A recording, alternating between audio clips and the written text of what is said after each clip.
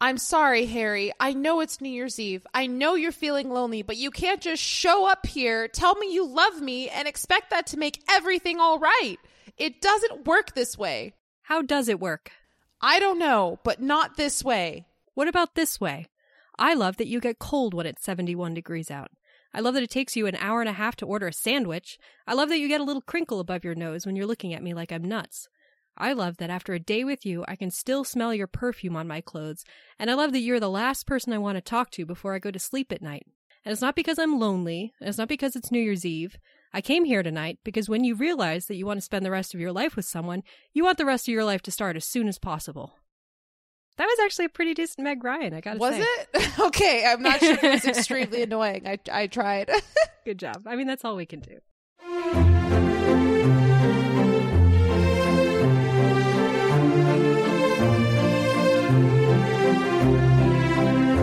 Welcome to Your Pick, a film podcast. I'm Geneva. And I'm Tatum. We are two friends who love movies and love sharing them with each other. Each week, we take turns picking a film that is close to our hearts and talk about why it moves us, to tears, to laughter, and everything in between. We celebrate the craft of filmmaking, as well as the unique and personal ways we find meaning in the movies we watch.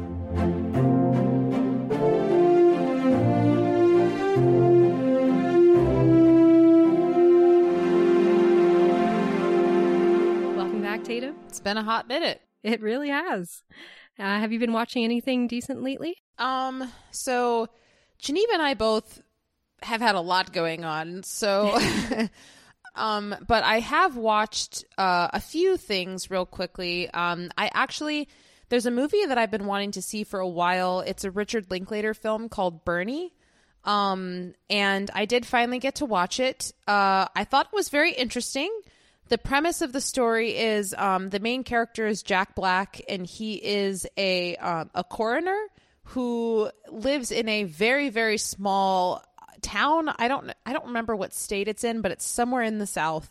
And he is already sounds great. Yeah, he's like idolized by all of the people in the town, especially the older women. They're like, "Oh my gosh, that Bernie, he's just the sweetest. He's the sweetest. He could never hurt anybody." And so Bernie, essentially, he spends his life like serving people in the town.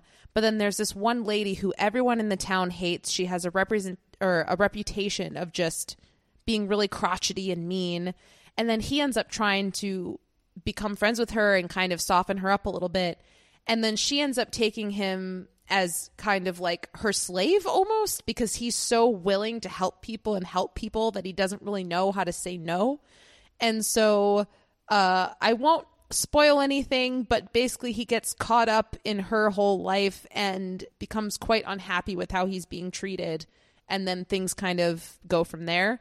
It's based on a true story. I don't know how... What? Yeah, I don't know how accurate it is, but it is based on a true story or inspired by a true story. That took some turns that I was not expecting, I gotta say. Yeah, it's an interesting movie. I don't think I'll watch it again, but I don't regret watching it. I love Jack Black. It was really interesting to see him play a character like this. That's kind of this sweet, timid man who just walks around and serves everybody that he sees, and he's like, yes, I just want to make sure that everybody, when they die, they look beautiful when they're laying in their casket, and that everybody just loves them, and they make sure that they're loved, and just like, yeah. So he's a really gentle sweetheart who ends up getting taken advantage of. So yeah. It sounds almost like Richard Linklater trying to do a Coen Brothers movie. Honestly, that's a good comparison. It is kind of Coen Brothers vibes a little bit, but definitely with Richard Linklater, like it's very clearly not made by them, but I could see connections there for sure.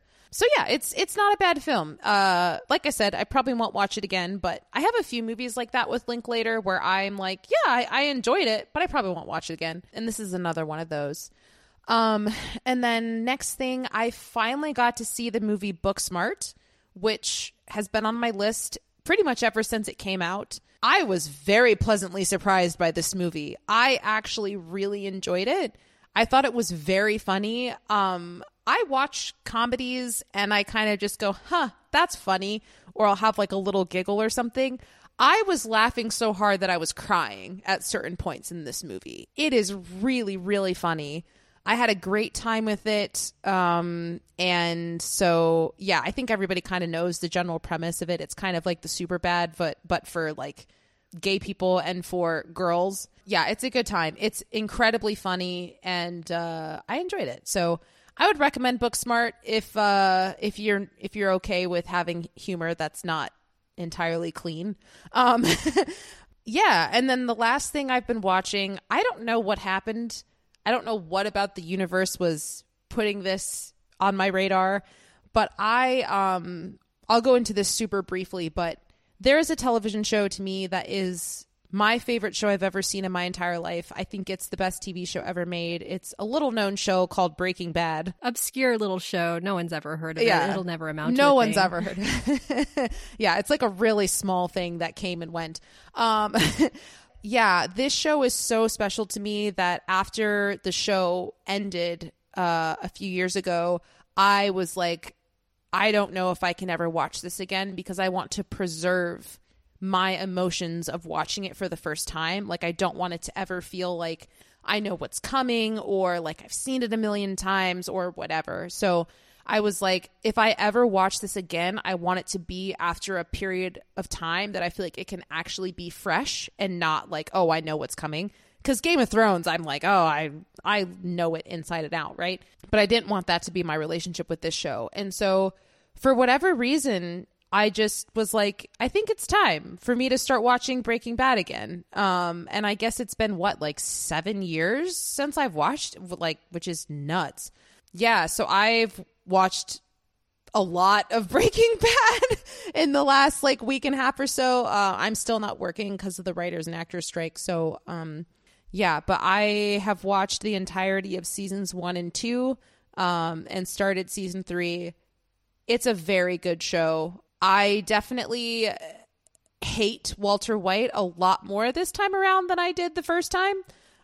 Because I think the first time I didn't entirely know where he was going to end up. And so I assumed the best.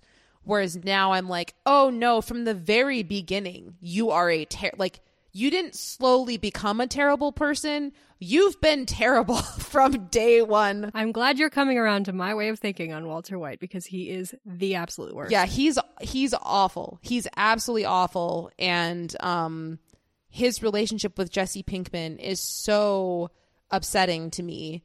But I remember, sorry, this is going way longer than I wanted it to go, but I remember when I first watched Breaking Bad, a lot of people were talking about Bryan Cranston, which obviously he is incredible in this show. It's a tour de force. It's phenomenal. The fact that he went from this dad and Malcolm in the Middle to then, this character who's the opposite of that is great. But Aaron Paul was always the one that captured me the first time around. And he's still blowing me away. Aaron Paul, I don't think I've seen him. He's done quite a few things since Breaking Bad wrapped. He's never really reached that same height for me. But man, he's a force to be reckoned with in this show. And I think it shows the fact that Vince Gilligan was not intending on having his character stay in the show for very long. But because Aaron Paul's performance was so good, he's like, we have to keep this character in here. And yeah, he blows me away. So anyway, I'm sure most people have seen Breaking Bad by now.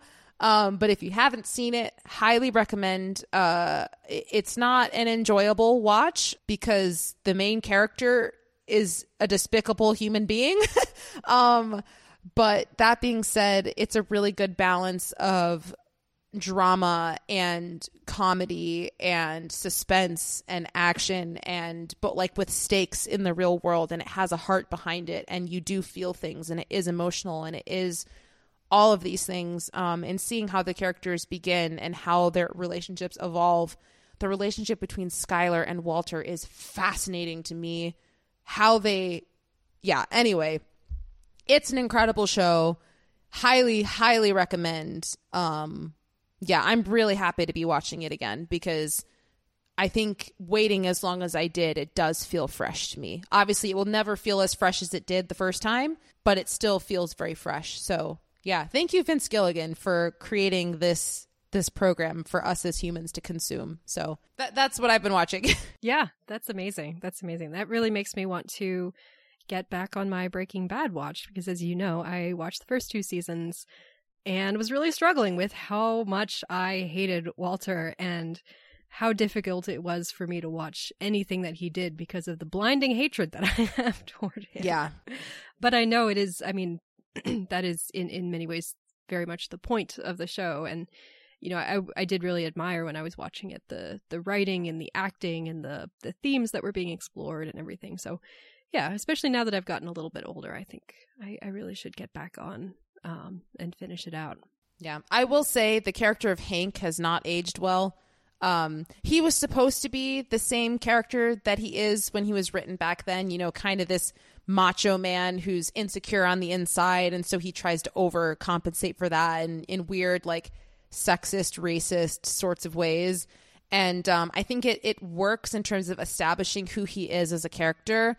But I think because of how we've just, like, changed socially as a culture since this show first came out, I think that it is a bit much how far the show goes into showing, like, oh, yeah, he's a racist and he's a sexist in order to prove that he's not insecure. And I'm like, I don't think you had to go that far in order to establish that. I think it's pretty clear. So that's the one thing that I'm like, this could be toned down a little bit, but I understand why it's there to establish his character. And it's not defending him in any way. It's not saying it's okay. It's showing his complexity, which I think is well done. But for me, it's just kind of a little bit like, ugh, I don't like hearing people called these words, ugh. But I get it. You know, it's not disrespectful. It's for a reason, but it can be a little hard sometimes. Yeah, no, I understand. It's like, I mean, in Mad Men, especially in the later seasons when you've really come to understand and care about characters, and then all of a sudden they will just say an incredibly racist or sexist thing just to remind you that this is still right. The 60s and the cultural standards were very different back then, and they had these particular characters still have these backgrounds and these views and prejudices and assumptions that are have not been challenged and examined, and so you'll just be like, oh. And it just kind of forces you to reconsider and recontextualize that character. But it is very, very jarring. Yeah.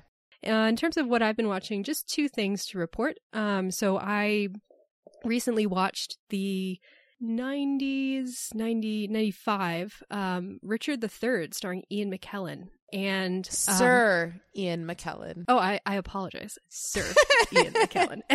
How dare you? Boy, he has earned that, sir. Yes. I mean, what an amazing actor. He is.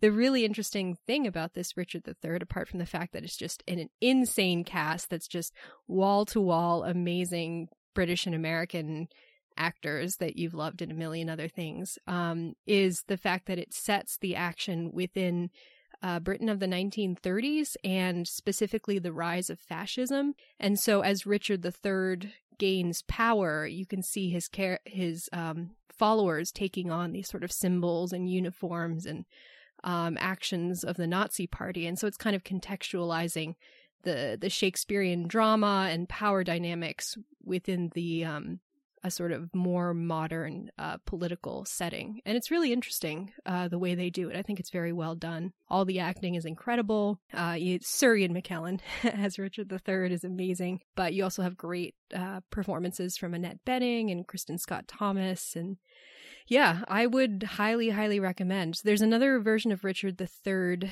that I have seen. I've seen the version with Benedict Cumberbatch, which is kind of set within the original whenever Richard III is supposed to be set, in medieval times, Shakespeare was writing it about a previous king. That version's okay. I think I like Benedict Cumberbatch as an actor generally, but I think he goes a little bit over the top in that role. There's another version I want to see with Laurence Olivier that was made in, I'm assuming, probably the early 50s. I'm not entirely sure. I'm very curious to see what he does with that. But yeah, I was very impressed with the Sir Ian McKellen version, and I would recommend it if you like Shakespeare and or like things set in the 1930s and explore the rise of fascism. The other thing that I saw was a 1933 Busby Berkeley musical called Footlight Parade with James Cagney and Joan Blondell and Dick Powell and Ruby Keeler, who were 2 big stars at the time. It's a really fun movie. It's really interesting comparing it to some of the other early musicals that I've seen. So there's two other musicals from that year that I'd seen, 42nd Street and The Broadway Melody of 1933. And Footlight Parade is probably it feels the most kind of sophisticated of the three in a certain way, in the way that the plot is set up and functions. It's very fun, very zippy, very silly. It's all kind of just backstage, people rushing around trying to put on a show, and then at the end you have these three blowout numbers that are staged by Busby Berkeley and are just absolutely incredible. I will say the one cautionary thing, it is 1933, is you're just having fun, you're hanging out with Jimmy Cagney, all things are happening, and then someone says something incredibly racist, or there's an incredibly racist theme for one of the songs, things like that. So, oh gosh, yeah, it's just It is a different time, but it's very disappointing and upsetting to see in the middle of an otherwise very frothy, silly, fun Depression era musical. So yeah, just a word of warning. I don't remember that being as much of a problem in Broadway Melody of 1933, which is also one I really like. So if you're thinking about getting into musicals of that era, I would recommend Footlight Parade, but I would suggest starting with the Broadway Melody of 1933. All right, so with that, let us move into the movie that we are discussing today. So I'm very excited. We are discussing an absolute classic today. We are talking about When Harry Met Sally from 1989. Can I just say, I felt very weird watching this movie during the summertime. You know what? It's so funny. I had the exact same thought. It's such a like fall, we're moving into Christmas movie. Mm-hmm. It was really weird for me to watch it in the summer. As I was watching it, I was like, oh, I probably should have scheduled this for September. Dang it. Well, this is coming out in September. Oh, is it? Yeah, September 5th. So like very early September, but yeah. Okay. So we're getting it in under the wire. Yeah. It's our introduction to the fall. Yeah, there you go. Introduction to the fall. There we go. All right. Today on the show, we are discussing When Harry Met Sally from 1989, written by Nora Ephron, directed by Rob Reiner, and starring Meg Ryan and Billy Crystal. The film follows the relationship between two New Yorkers, Harry Burns and Sally Albright, as they bump up against each other again and again over the course of a decade, form a close friendship, help each other through difficult breakups, and eventually fall in love. Early on, Harry cynically declares that men and women can never be friends because sex will always get in the way. That question hangs over the air for most of the film, as Harry and Sally try to maintain a platonic relationship and date other people, despite their growing feelings for each other. When they eventually do have sex, it sends them spinning apart and forces them to reconsider what they want their relationship to be. In the late 1980s, Reiner, who was an actor-turned-director who's known for comedies such as This Is Spinal Tap and The Princess Bride, and Nora Ephron, who was a well-respected columnist and screenwriter at the time, who would eventually go on to direct films of her own, began meeting to discuss a potential collaboration. The story for When Harry Met Sally grew out of their conversations about dating, sex, and friendship between men and women.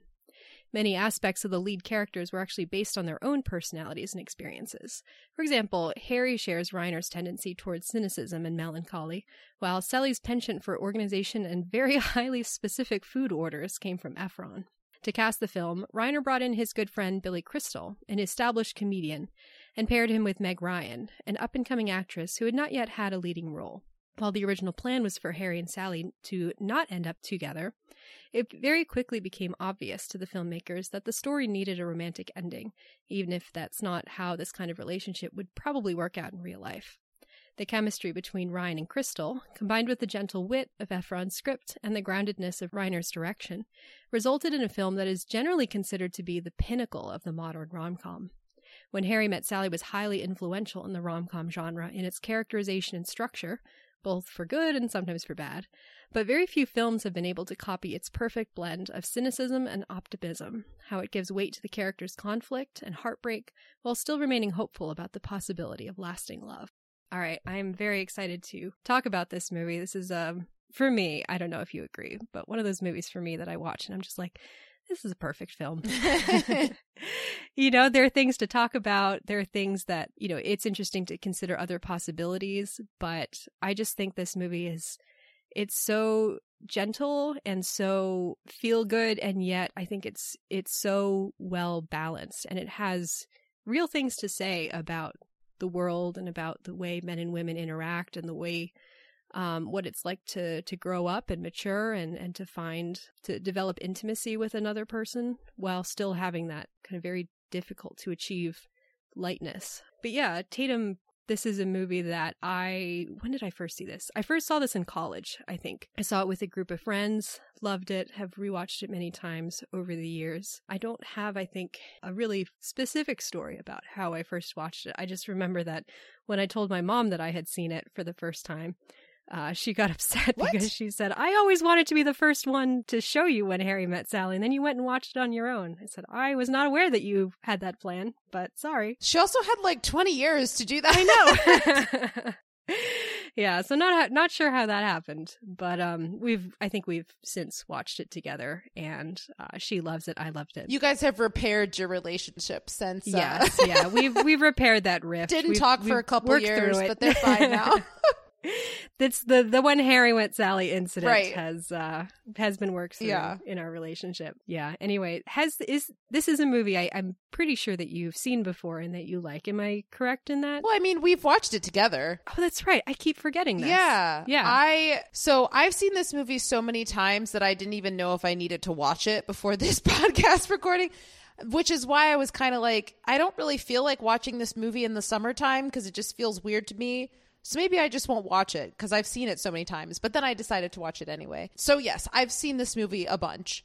I have no recollection of the first time I saw it all the way through. I'm sure I saw bits and pieces of it on television growing up. But in terms of watching it from start to finish, I have no idea. It could have been high school. It could have been college. But yeah, this movie, I really like it. I think it definitely is. At least for me personally, I think it's the best modern romantic comedy that I've seen, because a lot of them I feel like are just ripoffs of this in certain ways. I do definitely see certain influences of Annie Hall on this movie, for sure. But yeah, I think this movie is a lot of fun. I think the aesthetic of it is really nice. I've always loved the fashion and the hair. I know some people criticize certain outfits and certain hair choices for Meg Ryan's character. But I like them all. I think they're really interesting. I feel like her fashion, well, I think 80s and 90s fashion is just coming back into style in general. But there's so many outfits in this movie that I was like, I could see Gen Z wearing this, and also I want to wear this. You know, she looks amazing. Well, even when it wasn't in style, I liked it though. Like even because this type of fashion was not in like a few years ago, I would say, and I still really liked it then. I feel like it's kind of timeless in my opinion. Except for some of the glasses. Some of the glasses are like, wow, those are really dated. Those are some 80s glasses. Yeah, those are some real, those are some frames. But yeah, I really enjoy the movie. I think the casting of Billy Crystal and Meg Ryan is perfect. I think their chemistry is palpable. They feel like real people and real characters. They don't feel like, let's create love interest people that will get together in the end and just put them on screen. Like they feel like actual people to me, which for me is very important when watching a romantic movie. They have to feel like people. They can't just feel like robots that are put there to fall in love in the end. This is one of those aspects of this movie why I think it is so perfect and why I think it's been so influential, even though a lot of movies that have then tried to copy it have been so inferior, is that it is so based on just two real seeming people and their dynamic with each other and how that shifts over time. I sat down before we started recording and I was like, I'm going to write down a couple quick thoughts about each character and kind of analyzing who I think they are, how they change.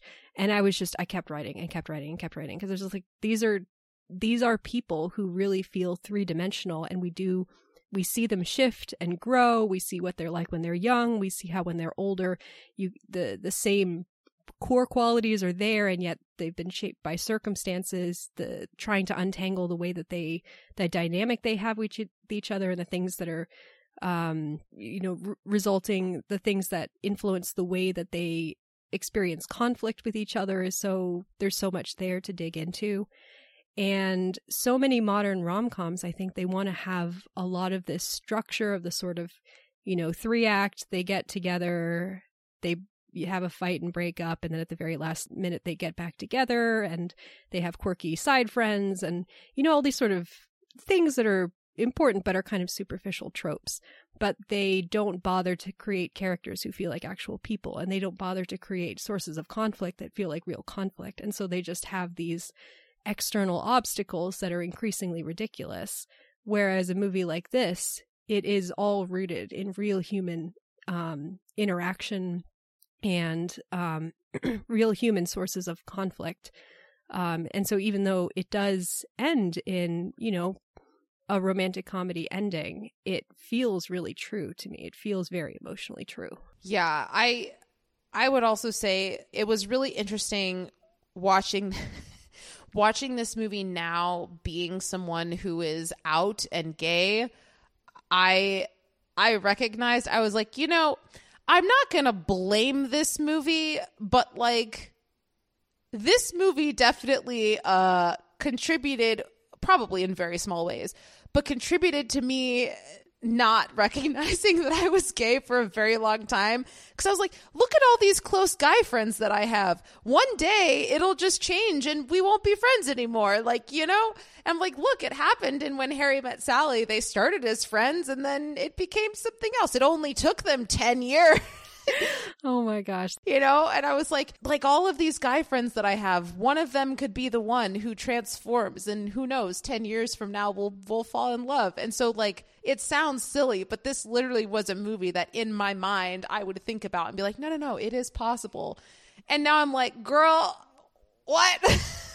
And so it was really interesting watching it this time around. I was like, yeah, I don't have this perspective anymore.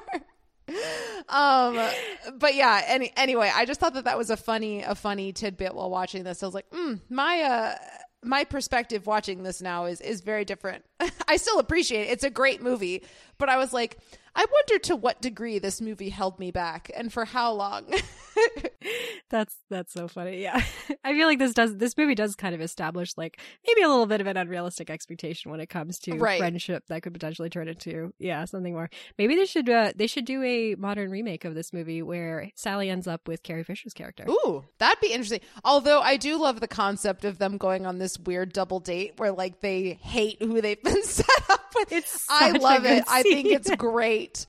It's such a good scene. Yeah, it's so good. When they like run into the taxi at the end, they're like, oh yeah, it's fine. We're going to be respectful. And they're like, taxi, I'm going to come. And then they both just run in the taxi. Yeah. Bye. Bye. My mom always used to quote the part where Sally's like, oh, Harry, Marie, you both are from New Jersey. And they're like, oh, South Orange, Haddonfield. Okay, great. And then they just like, that's it. They have nothing else to say to each other. That's it.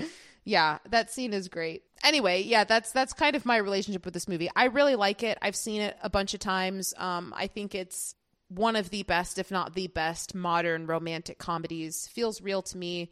I enjoy watching it. I don't know if I'd say I watch it once a year, but it's relatively often. But again, never in the summertime. It was very strange watching this when it was hot outside. But yeah, I'm excited to talk about it. There's a lot of moments in this movie that are very funny, and I really like Billy Crystal in this movie a lot. He like, their dynamic is great, but Meg Ryan doesn't really make me laugh. She kind of makes me like, ha, I know that person. Ha, is that me? Like, kind of, she is me. But Billy Crystal is just like, he just makes me laugh. He's so funny. He is so funny. Yeah, rewatching this movie after like a couple years. I rewatch it fairly regularly, but I don't think I'd rewatched it for a couple years. It bowled me over how charming and attractive Billy Crystal is in this movie. When he's not, I love Billy Crystal in all aspects, but I wouldn't say that he's like someone that I'm ordinarily physically attracted to, but he's just so sweet and charming in this movie. And he's so funny. You do really see the two of them, why they are attracted to each other and why there is chemistry between the two of them, even though they try to deny it for so long. Yeah.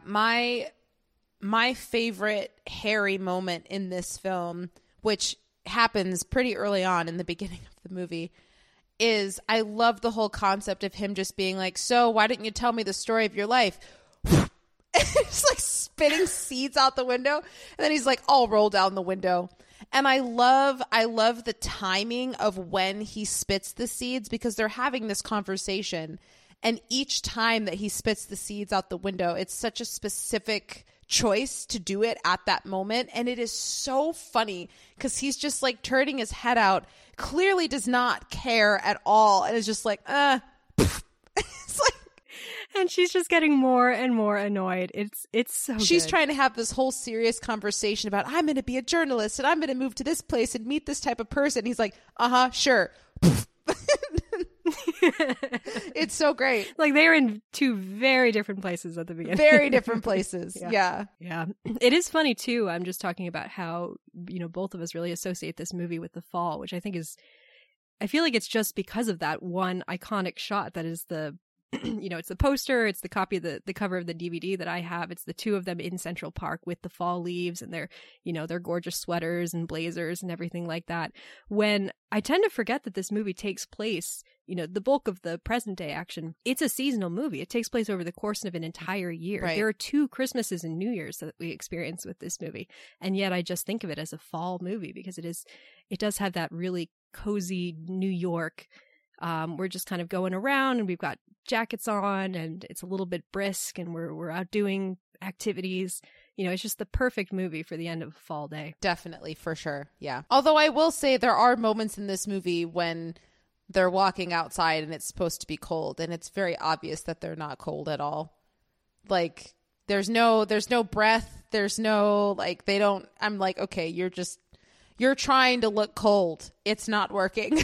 It's the classic. I mean, I'm pretty sure they filmed this movie in New York, but it makes me think of the classic Gilmore Girls thing where they're like, oh, it's Connecticut and theoretically it's the winter time, even though we're filming this in LA. So we're going to put a coat on you, but you have no hat or scarf or anything because we don't want you to suffocate. Yeah. But we're just going to pretend that it's the winter. And at the end, Billy Crystal's walking through Central Park on New Year's Eve, eating an ice cream cone. I'm like, I'm sorry. It doesn't matter how depressed you are or how heartbroken you are. No one's going to walk outside on New Year's Eve eating an ice cream cone. It's too cold. Maybe you'll buy ice cream and take it home and eat it at home, but you're not going to walk through Central Park. Who's selling an ice cream cone on New Year's Eve? Like, who's doing that? Excellent question. I did not even think that doesn't happen in Chicago, and it gets cold here in the winter. Oh, so chaotic. All right, in terms of talking through this movie, there's not a whole lot of plot, but I thought we could actually maybe attempt to go through it kind of chronologically, knowing that we're probably going to be jumping around quite a bit. Because again, this is a movie it's not a whole lot of plot, it's more about 2 characters interacting and how their interactions change over time. But to start with, we have these interview segments that run throughout the film. These interviews are actually, the dialogue for these interviews was taken from interviews with real couples that Nora Ephron and Rob Reiner did. In the end, they decided not to use footage of the real couples, and so they kind of edited the text and then took actors and filmed them giving the stories about how these couples met. But the stories themselves are real. They're from real people. And so at periodic points throughout the film, we will cut to one of these segments. Do you have any thoughts just to start off on the choice to include these segments? It's an interesting choice. I feel like it's kind of seen it ripped off by several other movies since then. I don't know if you could point to an earlier example where something like this was done or if this kind of invented the idea. But yeah, any thoughts on these to start with? I actually quite like them because I think, again, kind of getting to the, because I think we've talked about this on this podcast before. I really do not enjoy most rom-coms, because I don't relate to them. They don't feel real to me. And I'm like, why? I don't want to watch a love story that feels fake to me personally. And this movie, like I said before, it does kind of feel more real to me. And I like the insertion of these little interviews because I feel like they give a dose of reality of, the first couple I think we see is the one that's like, we met and we got married and we've been together happily for 40 years. It's like, okay, how often does that actually happen? But then the other interviews are like, oh yeah, we met, didn't think of you, and then I met someone else, got divorced, and met someone else, got divorced, then we bumped into each other, and then here we are, you know. So I liked how in the midst of this movie that is scripted and is fake, even though it feels real to me, it is a fake story. But I like that it has these real stories in there of like, hey, this is what real relationships actually look like. These people have been together for a long time and they've been through a lot, and here they are at their old age, and their stories are rocky. Like, they weren't just like, oh, we fell in love and here we are, other than the first couple, which I like how they start with that and kind of show other dynamics after that one. So yeah, I think it can feel a little bit jarring sometimes in terms of like, oh, now we're doing an interview, oh, now we're back in the movie. But aside from that, I like the addition of them. And I think there's only a few of them, and I'm glad. I think if there were more, it would have felt a bit excessive. But I like them being in there. I think it's a good addition. Yeah, I totally agree. I think it's a really nice way to sort of contextualize Harry and Sally's story and place it within a larger kind of narrative or exploration about how do relationships form. And especially, I love the fact that they're all older couples, and they're all couples who've been married for, or mostly are couples who've been married for decades. And so that idea of what are the foundations, what is the story that leads to a lasting, I guess you can say, successful marriage or relationship. And it helps us to kind of see Harry and Sally's story within that. I think as I was doing research before this, I read a review that pointed out, which I hadn't even realized because no one ever includes this, but technically the title When Harry Met Sally has an ellipses after it. It's When Harry Met Sally ... And it's this idea that it's the beginning of a story. You know, when Harry met Sally, then what? Right. And so the ending of the story is very much, this is the beginning of something for them. And so the stories of these couples kind of puts it in that context of, you know, we got married and then, you know, our story really started, and we've been together for a long time and we've experienced so many things together. And I like that one of the couples is not white, because this movie is so incredibly white. So white. Like, I don't know if there's really anyone in this other than that one Asian couple that is not white. And I'm not anti-white people, but I am getting to an age now where I am I'm looking back on the history of cinema and thinking about how cinema has changed and the movies that I want to make going forward and what I want the future of cinema to look like. I understand it was a different time, but looking back, I do get really frustrated seeing that like the entire historical basis of what we have seen on screen is shown through the perspective of A, straight people, and B, white people. And it just bums me out. Like, especially after watching movies like Rye Lane, which came out this year, which is like, you know, two young black people falling in love. I'm like, it's so nice to see people of color because people of color fall in love too, you know? And yeah, so I mean, that it's not necessarily a criticism of this movie, more so a criticism of just society in general. Yeah, filmmaking, especially like New York filmmaking of this, well, Hollywood of this era in general. Yeah. It's just, yeah, very much like we're going to populate this people who look just like us and not really think about the existence of other people outside of that. Yeah. So I liked that we had one couple that was not made up of white people. Anyway. Yeah. Yeah.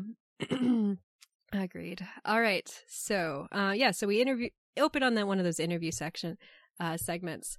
But then we move and we start out with these two segments where Harry and Sally first meet in the past, but these two kind of bumping up against each other that they have where it doesn't really stick. So first is 1977. The two of them just graduated from the University of Chicago. They're both moving to New York, and so they drive from Chicago to New York together. Sally has this incredible, huge 70s Farrah Fawcett hairstyle that's like kept up with 70,000 liters of hairspray. I think it looks great. It looks amazing. I mean, Meg Ryan. I think it looks really good. People make fun of it. I think it's awesome. Yeah, I mean, it was popular for a reason. You know, it's a great look. Harry is just, like you said, spitting grape pits out the window. Why don't you tell me the story about your life? The two of them just basically argue the entire way. Harry is just very he's very morbid. He's very proud of being all honest about the dark sides of life and, you know, asking questions about sex. And Sally is very sort of like, you know, idealistic. She's very... That's none of your business.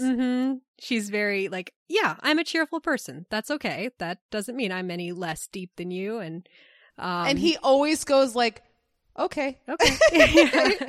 Okay. They're such different people. And it is fun seeing how from the very first, it's not like their differences cause them to just have an awkward silent drive. Their differences immediately cause them to clash and spar and talk and discuss ideas. Like their differences are bringing them together. But it's just at first, it just causes them to hate each other. And by the end of the trip, they never want to speak to each other again. But in this trip is so important because it does bring up some topics of conversation that later get developed. Obviously, the big one being Harry giving his grand theory about how men and women can never be friends because sex gets in the way. And Sally's like, that's not true. I have lots of men friends. And he's like, yeah, they all want to have sex with you, though. They talk a bit about Casablanca, and Sally's like, yeah, I would not stay with Humphrey Bogart. I would get on the plane. Like, women are practical. That would... You know, that's how they're all gonna react to that. And then he's like, well, that's because you've never had any good sex in your life. Which I think is so funny. And she's like, of course I've had good sex. And then like everyone in the diner stares at her. He's like, no, you haven't. Yeah. Can I just say that this is something that I think about every single time I watch this movie? Because I feel like it could have been an easy fix, and I don't know why they did it this way. But the fact that they went to University of Chicago. University of Chicago is like on the south side of the city. South side. And then the scene where they're driving down Lakeshore Drive, leaving Chicago, they're coming down from the north side. And I'm like, that bothers me. They could have had them go to Northwestern, which is up on the north side, and then that would have made sense.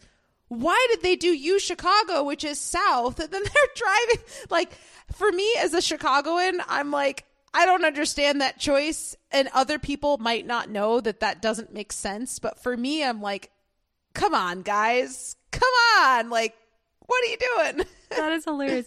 I lived in Chicago for 5 years, and yet I totally did not even catch that. Yeah, But yeah, that's annoying. I love how I actually really only picked up on how I thought this was weird this time around. Not weird, but just like, that's interesting.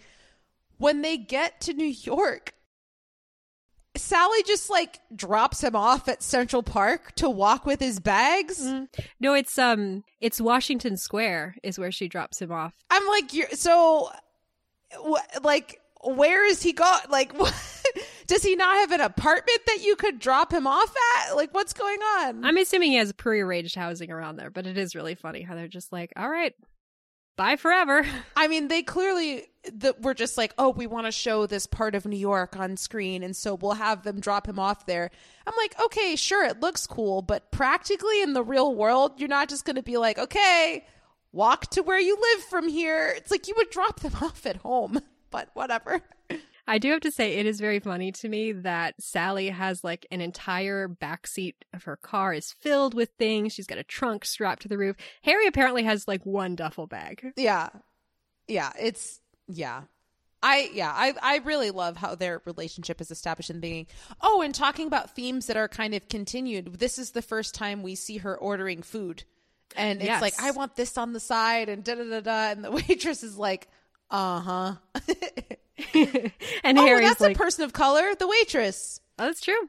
A person in a role of service. Gotta Not love it. New York, but you know. Yeah, and Harry's looking at her like she's nuts. We also have the moment where Harry starts talking about how he finds Sally attractive, and she interprets that as a come on and is really offended by it, which I'm very curious do you think he intended that as a come on? Like, once she interprets it that way, then he seems to be very like, yeah, sure, whatever, we'll talk about that. But I don't think he intended that originally as a come on. I don't think he did at all. I think he was just like, being Harry. And he's like, why can't I just... I say whatever comes to my mind. I see you're attractive, so I say you are attractive. You know, he just says things. And then I think when he sees that she's upset, he likes that she's upset, and he just keeps pushing her buttons because she's so easy. She's like, pushing her buttons and making her upset is like really easy to do. She's so easy to get upset. Yeah, I think he just runs with it and has fun. But I don't think he meant it as any sort of like, oh, I want to, as they say in this movie over and over again, get you into bed. Or I'm like, stop saying you went to bed with him. You went to bed with her. Get into bed. I'm like, this just sounds like your grandmothers from 1850 who don't know how to talk about sex. I don't know if that was a common way to refer to it when this movie was made, but it feels ancient to me. I love the part when she's like, they're having their fight later on, and he accuses her of not having slept with anyone since Joe, and she's like, what? It'll show that I'm over him because I fucked someone? And like it's like very specific moment for her to use that word. And then she like kind of modifies it, and she's like, I will make love when it is making love. Like it says so much about who Sally is that she has these different categories for sex and how you speak about it. And, you know, for her, sex is a very different, you know, there's the way that Harry does it and there's the way that she does it. And she doesn't want to give up her standards for what it is, you know? Yeah. Just very briefly, then we have the second meeting that they have in 1982 at an airport where they're on the same flight going back to New York. Or no, I think they're leaving New York. Because Joe is there to see Sally off.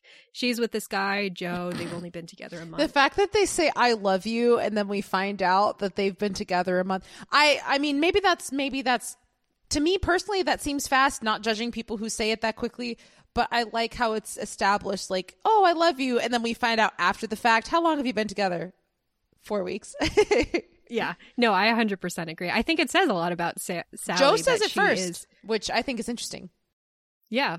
Well, I think it says a lot about the relationship that the two of them had, that they are so quick to get together. Sally's very, you know, as she often is, very sort of starry-eyed and optimistic about it.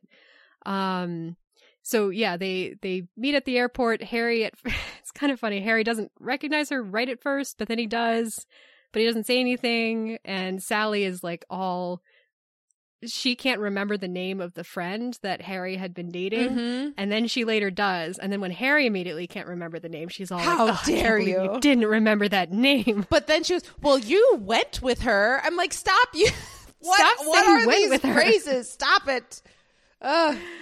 Yeah, so they sit together on the plane. Harry continues to annoy Sally, but we see Harry has changed somewhat. He's now engaged to this woman named Helen, and he talks about how he's fallen deeply in love. And so his sort of initial, you know, very cynical attitude toward relationships seems to have softened a bit. He's now revealed that he is capable of falling in love, which Sally is a little bit shocked by. Well, it was interesting because when I watched this movie and when we're first introduced to the concept that Harry is engaged, to me it almost kind of seems like something where he's just doing it because it's what you're supposed to do. Just kind of something where it's like, okay, I'm sick of dating and this person seems like a good enough fit. Like, it's fine. I'll do it, whatever. But then we find out later that he actually is genuinely upset when their relationship is over. And so I don't know if their love grew over time or if he was just kind of not fully letting on how much he cared about Helen in the beginning. But I think it's really interesting how when we first find out about him being engaged, at least the way that I read it, it seems very kind of flippant of just, okay, yeah, this is what you do. But then when the relationship is over, he's clearly heartbroken. Yeah, I think so. My read on Harry as a character is that his tendency towards cynicism is very much a self-protective response to the fact that he's a romantic person. Yeah, definitely a romantic. Yeah. And so I think he has genuinely fallen in love with Helen, but he doesn't know how to like fully commit to expressing that. And so his kind of natural reaction is to say like, yeah, I've fallen in love. Also, I'm just tired of dating and I'm tired of the whole thing. I'm tired of not knowing how long to hold a woman after sex. Like, he doesn't feel comfortable at this point expressing the idea that he just is in love with someone and wants to be in a committed full-time long-term relationship with her. You know, he feels like he needs to fall back on that kind of like, let me be a little bit too honest and a little bit too flippant, and let me try and continue to push Sally's buttons because I know that this is a thing that's going to unsettle and upset her, kind of a thing. Yeah, and I think that's what keeps them apart for so long. I feel like they fall into this place of, in my opinion, Harry and Sally are both very romantic people, but I think they both are romantic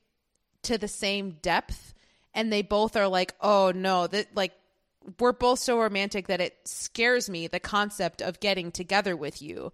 And so because Harry establishes this relationship early on of like, oh, well, I actually, you know, I'm going to distance myself or whatever, I think that they both kind of use that as an excuse going forward as to like, oh, well, we don't actually get along in that way because blah, blah, blah, blah.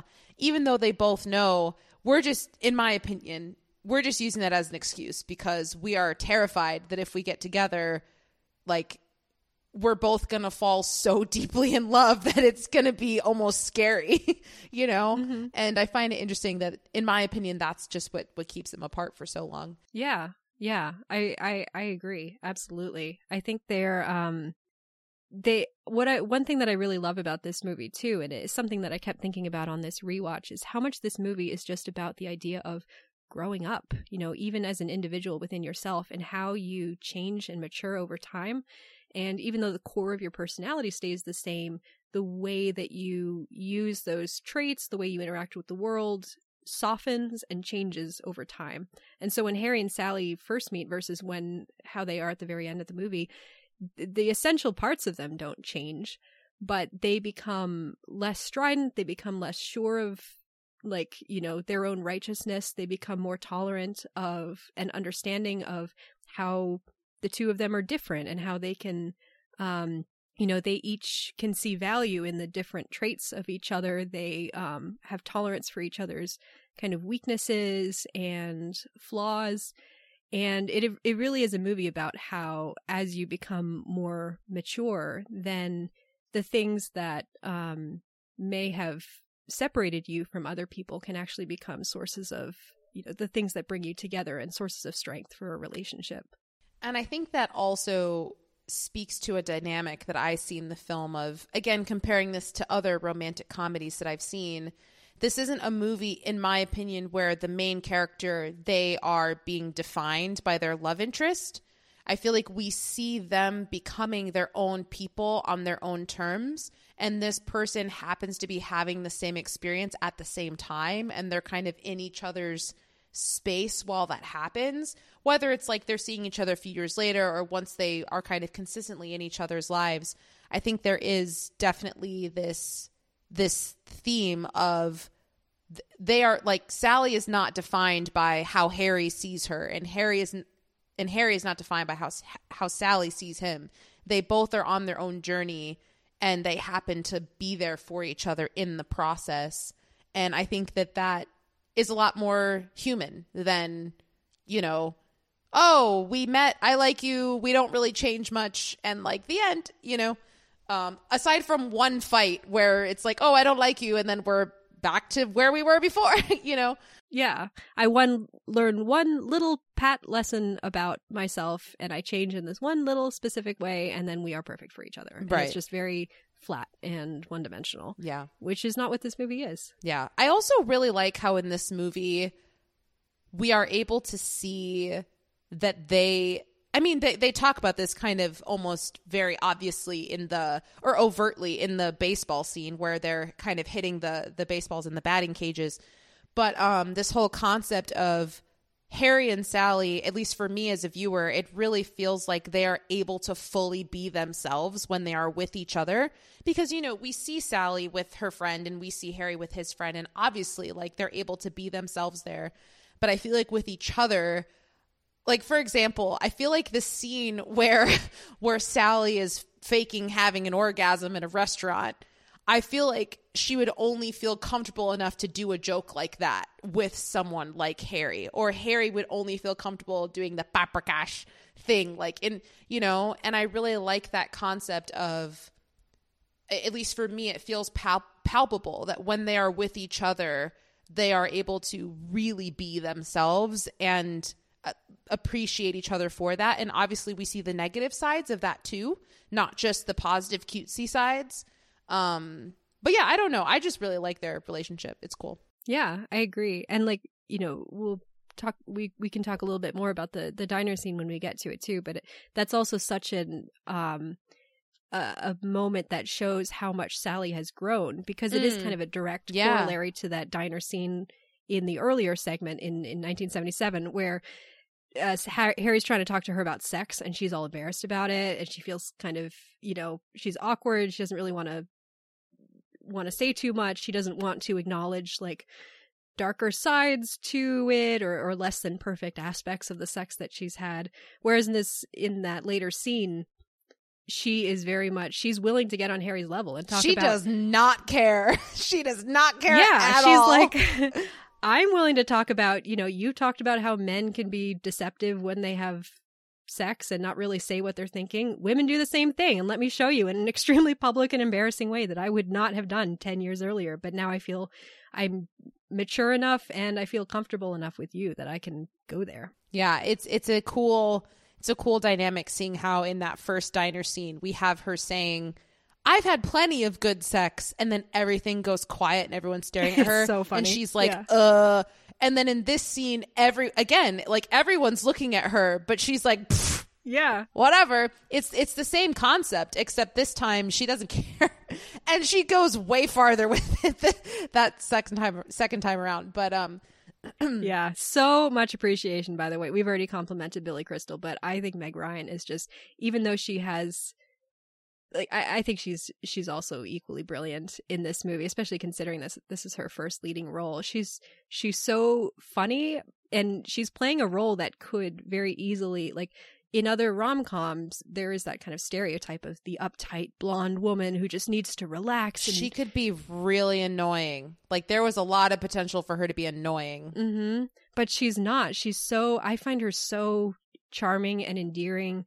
All of her sort of flaws and foibles are just they feel very real. And the way that she sort of represses her emotion, I mean, I find very relatable, but also when she later lets it out, like, it doesn't feel forced at all. It just feels all of a piece of this one very complex woman. And obviously she's brilliant in that orgasm scene, like doing the thing itself, which is difficult to do and would be difficult to do as an actor. And then just the way immediately afterwards, she's just like smiles, picks up her She's fork, proved her point. eating. Yep. It's the look of appreciation on Harry's face where he's like, all right, you proved your point. All right, I can see it. Yeah. It's so good. I also love how he kind of, I like, he appreciates what she's doing. Like, he's in on the joke, because I feel like if I was sitting there and someone was doing that, I would be like, oh my gosh, please stop. And if you don't stop, I'm leaving. Like, this is really, you know, I mean, you do you, but don't bring me into this. And right. In the beginning, he's like, are you okay? You know, but then as it goes on, he's clearly just like, well, all right, I'm just going to sit here and wait for it to happen. Yep, it's happening, and it'll end at some point. So, like, I'll just wait it out. But he likes it. Like, he's in on the joke. I think he truly has a new level of respect for Sally afterwards. Yeah, totally. Which, honestly, like, so do I. Yeah, but, absolutely.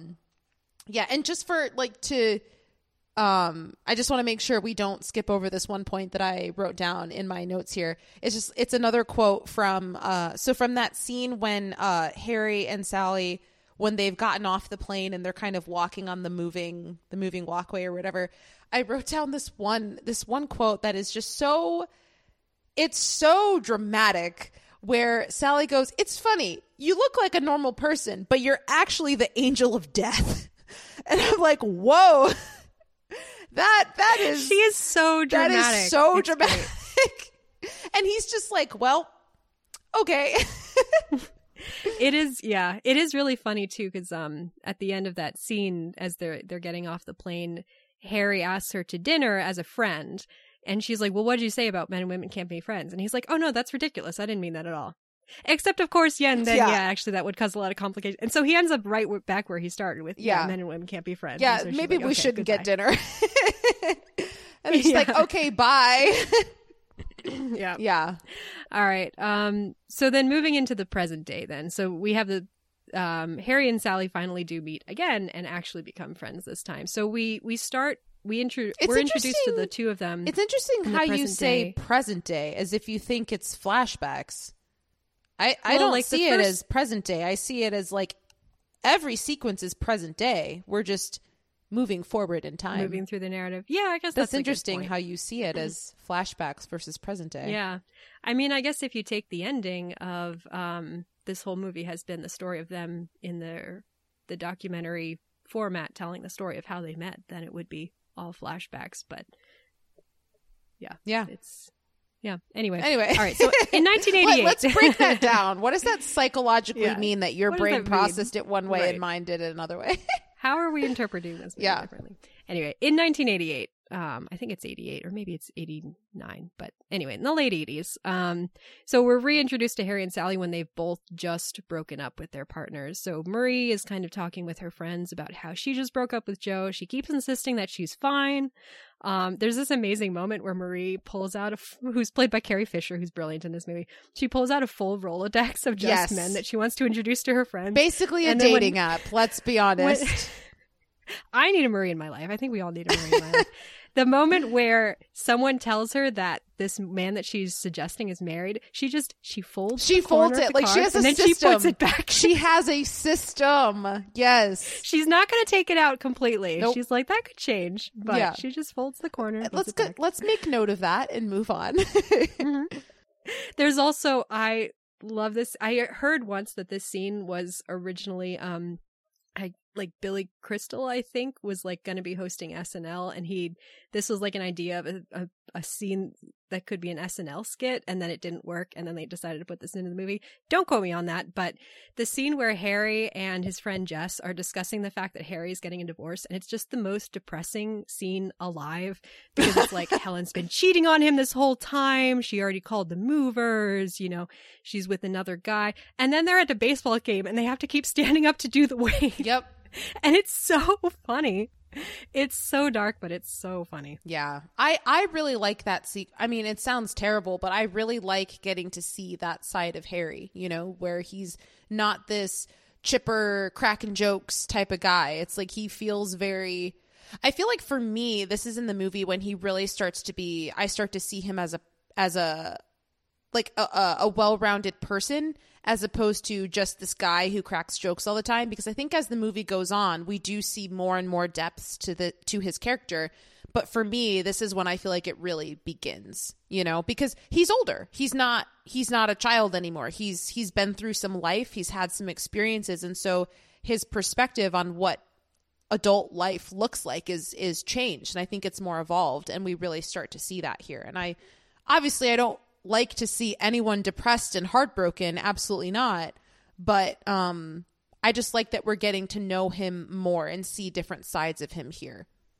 Yeah, absolutely. Like when we're first introduced to him in 1977, he keeps bragging about how much time he spends thinking about death every day. Mm-hmm. He's so morbid about it. And yet when we meet him again later, there is a real sadness and tragedy to what he has experienced, but he's so much more he's not repressing it. He's not silent about it, but he's dealing with it. It's he's an ongoing processing process. it. Yeah. But yeah.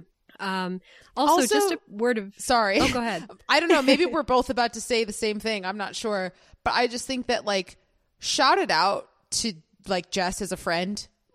10 out of 10, great friend. Marie too. But yeah, I just think he's a great friend and how supportive he is and all that. So yeah. Yeah, we're right on the same page. I was just going to say shout out too to both Jess and Marie, actually. I love them as best friend characters. Like every rom-com has the best friend characters. They're a little bit quirkier than the lead characters. Sometimes they have their own romance plots. But Jess and Marie are just, again, they're quirkier, but they do feel like real people, and It feels like their they would relationship- actually be friends.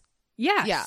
Yes, absolutely. They're supportive, but you can tell they also have their own lives. And I love the relationship they have with each other. I mean, we're not going to get to that for a bit, but I love the fact that they end up together and they seem like they could work well together, and I'm really rooting for them. So, and just in terms of the four of them as a friend group, I love that freaking scene with the coffee table, and like they all clearly hate it, but they all say it in different ways, and then it ends with Jess just taking it outside. He's like, "Don't say anything." But I love that dynamic. I think it's such a great scene that like shows all four of them together as friends, and it's great. Mm-hmm. Yeah.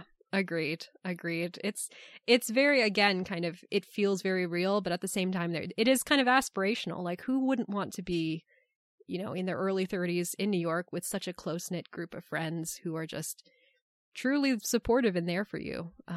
It's just something we all want. All right, so Harry and Sally reconnect. They randomly bump into each other at a bookstore. I love how Sally is like, "Oh, that guy, yeah, I hate that guy." And then they start talking and they just like immediately click and they immediately go on to go to dinner, and then they're walking through the park and they're just immediately all of a sudden find that the chemistry is there and they can just kind of really be honest about something. I love the monologue that Sally gives, again, with Meg Ryan being a really underrated actress, I think, where she talks about why it is that she and Joe broke up, and how originally they were so excited about this idea that being not married and being childless, they have all this freedom, and then her just realizing, actually, I feel trapped in the pattern of this relationship and there's something else that I want and this guy can't give it to me. It's a really, really beautiful monologue, and it's very well delivered, I think. Don't we also get that quote there where Sally and Harry both end up saying that maybe we are more in love with the idea of them than we were actually with them as a person? And then Harry's like, "Yeah, maybe me too." And then he's like, "No, actually, I was in love with Helen." And I find it interesting that we have that realization where Sally's admitting, I actually don't. I think it might have just been the idea, but Harry's the opposite. He's like, "No, I actually loved Helen." I think that might have been the sequence. But I thought that was, I don't know. I just thought that was interesting, kind of hearing about them being honest about their relationships and how they actually felt about them, Yeah. I'm glad you pointed that out. I don't remember if I think you're right that that's in that sequence, although I don't remember specifically. But yeah, they decide to be friends. Harry apologizes for being obnoxious when they first meet, which is very cute. What's the statute of limitation on apologies? 10 years. Oh, I can just get it under the wire. I actually, maybe this is just me, I don't think he was that obnoxious when they first met. If anything, I think she was more obnoxious. Like, if I met him, I would be like, "Oh, this guy's funny. I want to sit in a car with you and crack jokes." I don't think he was obnoxious. I just think that he was not communicating in a way that she appreciated at the time. Yeah. But I don't see him as being obnoxious. He was kind of intentionally pushing her buttons. Although if someone spit seeds on my window, I'd be like, "Okay, we're pulling over and you're cleaning it right now." But aside from that, I thought he was kind of funny. Well, I think it if nothing else, it shows that he has matured to the point where he realizes, if I want to have a friendship with this woman, I'm going to need to apologize. Yes. And it works. Yeah. Also, one random thing to note that I'm curious about your thoughts. Sally is the one who first asks Harry to dinner, and then he says, "Oh, are we becoming friends now?" And she has this look on her face like she's a little bit confused. I'm very curious, is your interpretation of that scene that she's like, "Oh, I never thought I would become friends with this person, but I guess we are"? Or is your interpretation of the scene, which I'm kind of inclined toward, but I don't know if you agree with this, that she was actually asking him out on a date, and when he interprets it as friendship, she kind of has to like quickly mentally reevaluate and then goes along with it, but her original intention was for it to be a date. That's how I read it too. Yeah, because one question that I have overall in this movie is, at what point do you think that they fall in love? Or is it, like, in what even do we mean when we say that they have fallen in love? Because, like, the way that they grow in intimacy and caring about each other and being involved in each other's lives and considering the thoughts and feelings of the other person, like, I think it's this kind of slow process, but clearly the attraction, I think, between the two of them has been there from the very beginning. Yeah, I mean, I was going to say there's a difference between wanting to go on a date with somebody and falling in love with somebody. Because I think they both wanted to go on dates pretty early on, but I think in terms of falling in love, it came a lot later for both of them. Like, I think at this moment when, in my opinion, it sounds like yours too, the way that we're reading it, when she's a little disappointed by him saying no, I don't think she's in love with him at that point. I think she's just like, oh, I'm interested and I would want to like get to know you more type of thing. I don't think he's at that point yet. Well, maybe. I don't know. Well, I think it's like she's at the point where she thinks she's over Joe, even though she's not. But she's thinking in terms of, all right, well, maybe I should be moving on to the next one, like Marie says. And so when Harry intrigues her, that's a possibility that's open in her mind. Whereas Harry is very much in this sort of closed off, I'm divorcing this woman that I love and still love, even though she doesn't want to be married anymore. And so I'm not thinking in terms of any sort of lasting relationship or something like that. And so, and this woman, you know, Sally has always, we've always clashed with each other. So he's only thinking of it in terms of friendship. And so that's kind of the pattern that is then set for their relationship for the next year. Right. Yeah, so then Harry and Sally become friends. They hang out all the time. They're doing chores with each other. They're eating dinner together. This is such a situationship. I can't. I'm like, guys, all right. You know, it's just one of those things where it's like, either do it or don't do it. Otherwise, y'all are wasting time. But we've all been there, and it's like, all right. I mean, it's really sweet. Like, obviously their friendship is great and it's beautiful, but it definitely is something where, like, if this was the real world, this sort of stuff happens all the time. And it's like, this is a really close friendship that either needs to be more or it needs to stop, because someone's going to get real hurt because you guys won't say how you feel. Like, in this movie, it plays out pretty well, but in reality, it's like, y'all need to figure out what this is. Yeah. I am speaking from experience. Yep. These talks, eventually they need to happen, which actually we should probably talk more at some point. We don't need to do it now, but about that idea of, can men and women be friends? Because it's funny about this movie is like, I don't think this movie is making a definitive statement on that. Like, I don't think that's the central theme of this movie. The central theme of this movie is about these two specific people and the relationship they have with each other. But the movie does kind of reinforce the idea that no, they cannot be friends. Yeah. Which is, I don't think that's necessarily true, but I think it's most usually what ends up happening.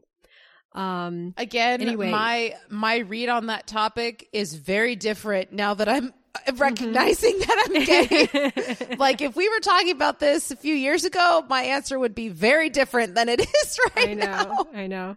Well, Tatum, you've always been the person who like has so many guy friends, and you're like, yeah, I could be friends with them. Yeah, and now I know why. And now you're like, yeah. No wonder sex never got in the way. Because yeah, anyway, but yeah, so my read on that is very different. Like, if I look at it through, like, if I take that same concept but apply it to someone who's homosexual like myself, I mean, you know, I can be friends with women. You and I are friends. It's not romantic at all. But I do understand a little bit more the concept of, like, I don't know if that's a factor that is like out in the open. I could see how that makes things more complicated. Whereas before I was like, nah, it's easy. Like, no problem. Yeah, I don't know. I don't understand why everyone can't do this. I don't understand why this is an issue. Yeah, it's really funny. Anyway, so yeah, there's like a kind of a montage of their friendship. I really love the scene of the two of them talking on the phone while watching Casablanca in their own homes. It's just very sweet. It's like a watch party like we have now. Yeah.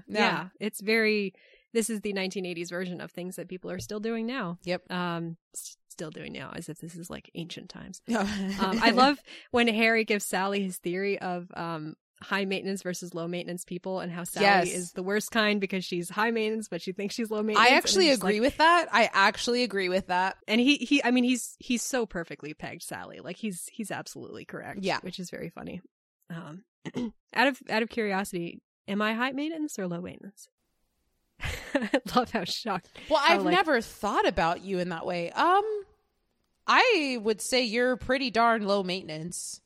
Oh, well, thank you. I mean, not that one is better than the other. No, I mean, in what way would you even be high maintenance? Like, I don't think you're high maintenance at all. I think you're kind of like, yeah, I'll eat whatever. I'll do whatever. Yeah. Well, I don't assert myself. I feel like I relate to Sally in certain ways about the way that she deals with her emotions, but at the same time, I don't assert myself I'm not the like, I need things the way that I need them. And I will give the waitress 10,000 modifications to my order because I want it the way I want it. Like, that's not me. I don't think suppressing emotions makes someone high maintenance. No. Yeah. No, I just mean No, I relate to Sally in that, but not necessarily in the No, I don't think you're high maintenance. Way. I think I'm more high maintenance out of the two of us, but even so, I don't think I'm that high maintenance either. No, we're both pretty low maintenance well. people. Yeah. But yeah. Yeah.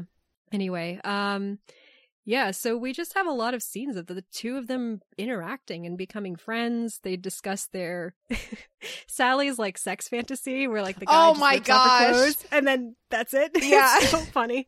Yeah. And he's like, this is the one sex fantasy you've been having your entire life. Yep. Sometimes I change it up. How? What I'm wearing? It's so funny. Like, okay. And he's just like, okay. Well, that's like his thing that he does in their relationship. She just says things that kind of confuse him, but he's like, of course. And his response is just, all right. I know. It's so sweet. The way that he responds to her once he's like accepted the fact that she is this very particular person. She has she's very set in her ways in certain ways. Has all these quirks and things. And once he's accepted that, he's just like, all right. Yep. All right. It's all good. He'll push back. He'll make fun sometimes, but he's just kind of accepted that she is who she is, which is very sweet. There's again that scene of them in the museum where he just starts doing this goofy voice. And I've decided we are going to talk like this for the rest of the day. Mm-hmm. Yeah, I feel like you can really just tell in that scene they've already started to fall in love with each other. Yep. In my opinion. And then when he asks if she has a hot date and he says yes, like the clear disappointment on his eyes, then he's like, no, I think that's great for you. Yeah. Which I genuinely think he is happy for her, but also the disappointment. Oh. Yeah. It's just this really awkward moment, and like she feels awkward bringing it up with him. She's like, I'm not sure how you're going to react, but he's then so immediately supportive of it. They are really, really trying to make this friendship work. Is the montage that happens in this movie, does it lead up to this moment or does it happen later? There's like a montage of them just walking around and doing a bunch of different things. I think that's this moment. It's right there before might be another this, one right? later. Yeah. Yeah. Okay. Gotcha. Yeah.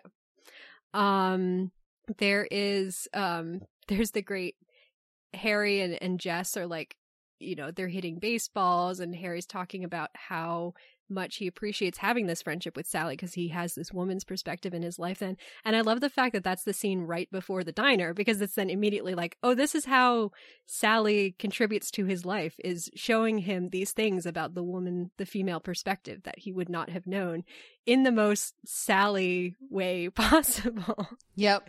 In this incredibly iconic scene where he doesn't believe that women have ever faked orgasms with him, and she's like, well, you do the math. Yeah, you do the math thing is so funny. I mean, because it is true. It's like every man says it and it's never happened, and every woman says they've done it at least once, so you do the math. You do the math, yep. And she does it, and she does it so convincingly, and the entire diner is looking at her. Okay, I have a question. If this were to happen in real life, would they get kicked out? Like, I feel like they would probably get kicked out.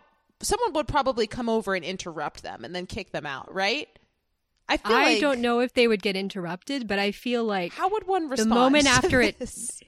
The moment after the camera cuts, in real life, the manager would walk over to them and say, "You must leave. You're gonna have to leave." Yeah. Yeah. I feel like, because I mean, it's funny for a movie, but I'm like, in real life, I would be so uncomfortable. What if there's kids? Like, it's just, Yeah. Yeah.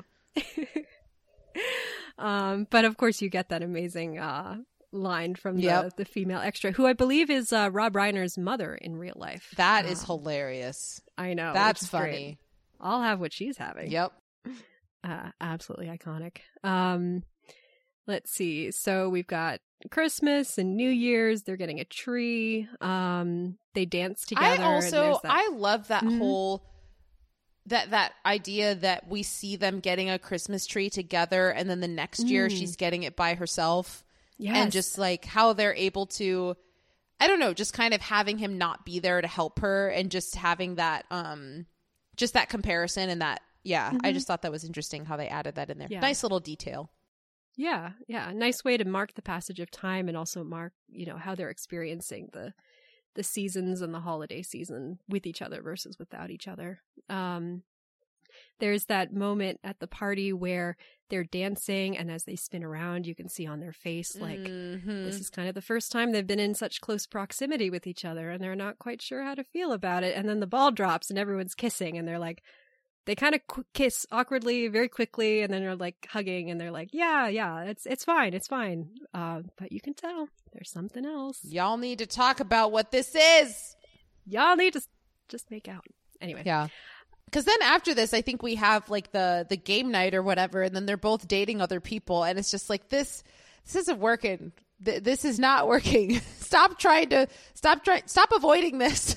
I know. Well, immediately after that, according to my notes, I could have left something out, but I think pretty quickly after that is when Sally and Harry try to set Jess and Marie up with, Sally wants to set up Marie with Harry, and then Harry's trying to set Jess up with Sally, as a sort of like, oh, we just want to stay in each other's lives, and so if we can get our best friends to be with this other person, then everything will be great. But it doesn't work, and Jess and Marie hit it off with each other instead.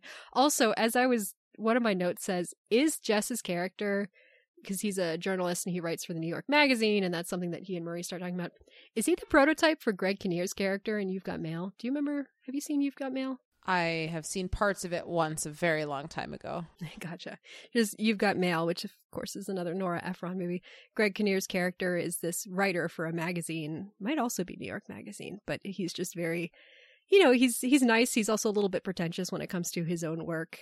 He gets very excited when other people start quoting his work, and it just reminded me of, anyway, not important. Yeah, I did find it a little bit strange that the reason they hit it off is because this guy was like, oh, you admire my work? I'm like, okay, cool. If that's what gets you guys together, I guess that's fine. But I don't know. I feel like if I met someone and they were like, oh my gosh, I love your films, I'd be like, okay, do you see me as a person though? Or like, am I just famous to you? I mean, not that I'm going to be a freaking famous filmmaker, but like if theoretically I was, I don't know. I wouldn't, my first reaction wouldn't be, oh my gosh, this is a good, like, we're really hitting it off. It's just kind of like, oh, it's a fan that's admiring me. I mean, obviously they have other connections, and we learn that as time goes on. Yeah. But I find it interesting that their first thing is like, oh, you like my writing? And she's like, yes. Well, it's right. It's also, I think, right after too, where like Jess is trying to talk to Sally about his work, and Sally is so uninterested. Yeah, she does not the fact care. The fact that Marie shows interest, he's like, oh, he's a little bit perked up. Someone's willing to flatter my ego? This is great. And then she likes him, he likes her, and they speed off in a taxi to immediately, presumably, have sex. And that's their relationship. And again, I love the two of them together. After that is when we have their housewarming. So it cuts to 4 months later. Harry is, well, we first have that scene where Harry and Sally are trying to shop for gifts for them, and they're doing karaoke in the middle of the store, and it's really adorable. Sally is tone deaf, which is hilarious.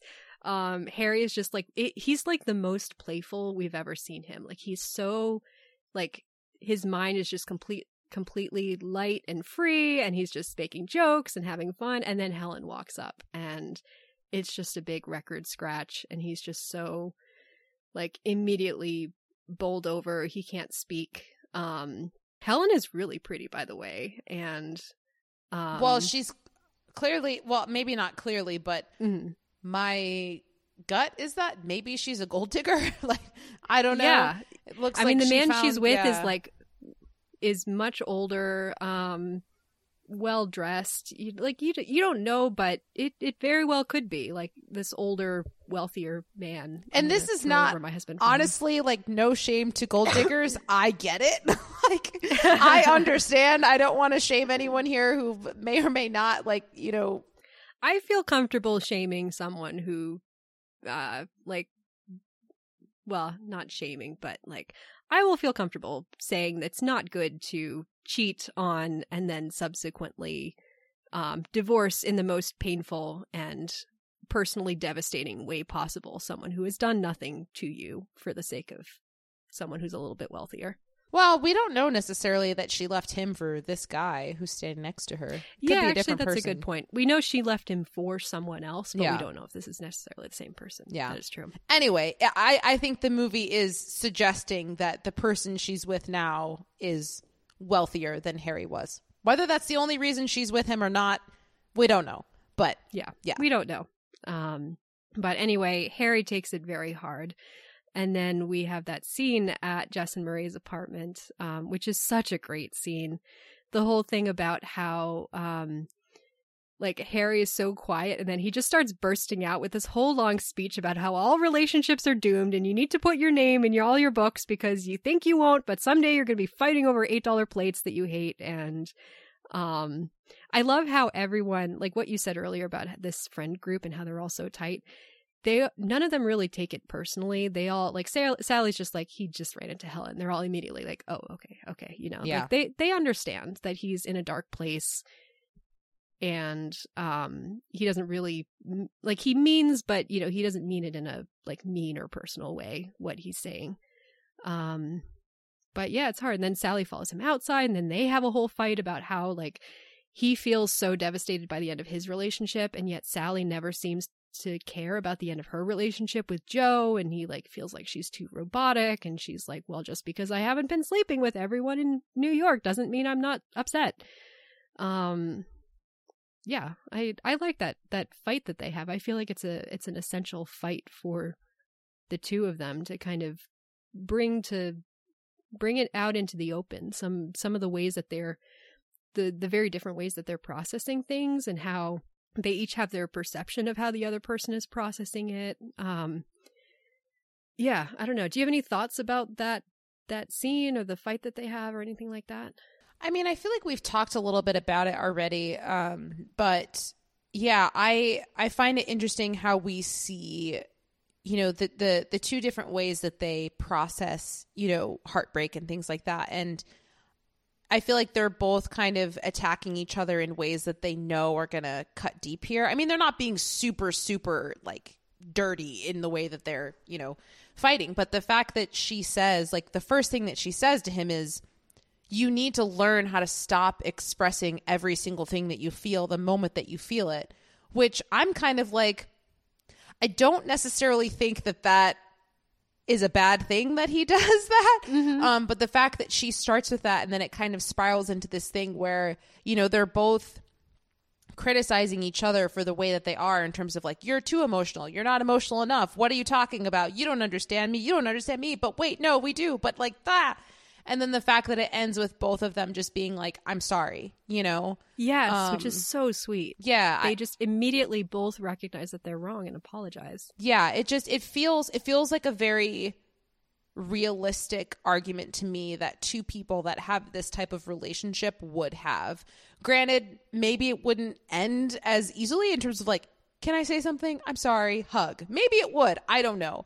But it really feels like these are two people who really know each other, and one of them is in a difficult state because they were just shocked by something that they weren't expecting, and one's trying to comfort them, and then it turns it into this other thing, and then, you know, but yeah, I think it's a good, I like this fight because it shows that they know how to handle conflict well. Because later in the movie, we see them having conflict, and it's kind of just like over stuff where it's like, I'm angry about this and blah, and it is kind of a little bit less of a productive argument. Whereas I like how we see that they can have productive arguments, and they do know how to navigate conflict with each other. Once you bring sex into things, it makes it more complicated. But I like that we see that side of them here. Yeah, agreed.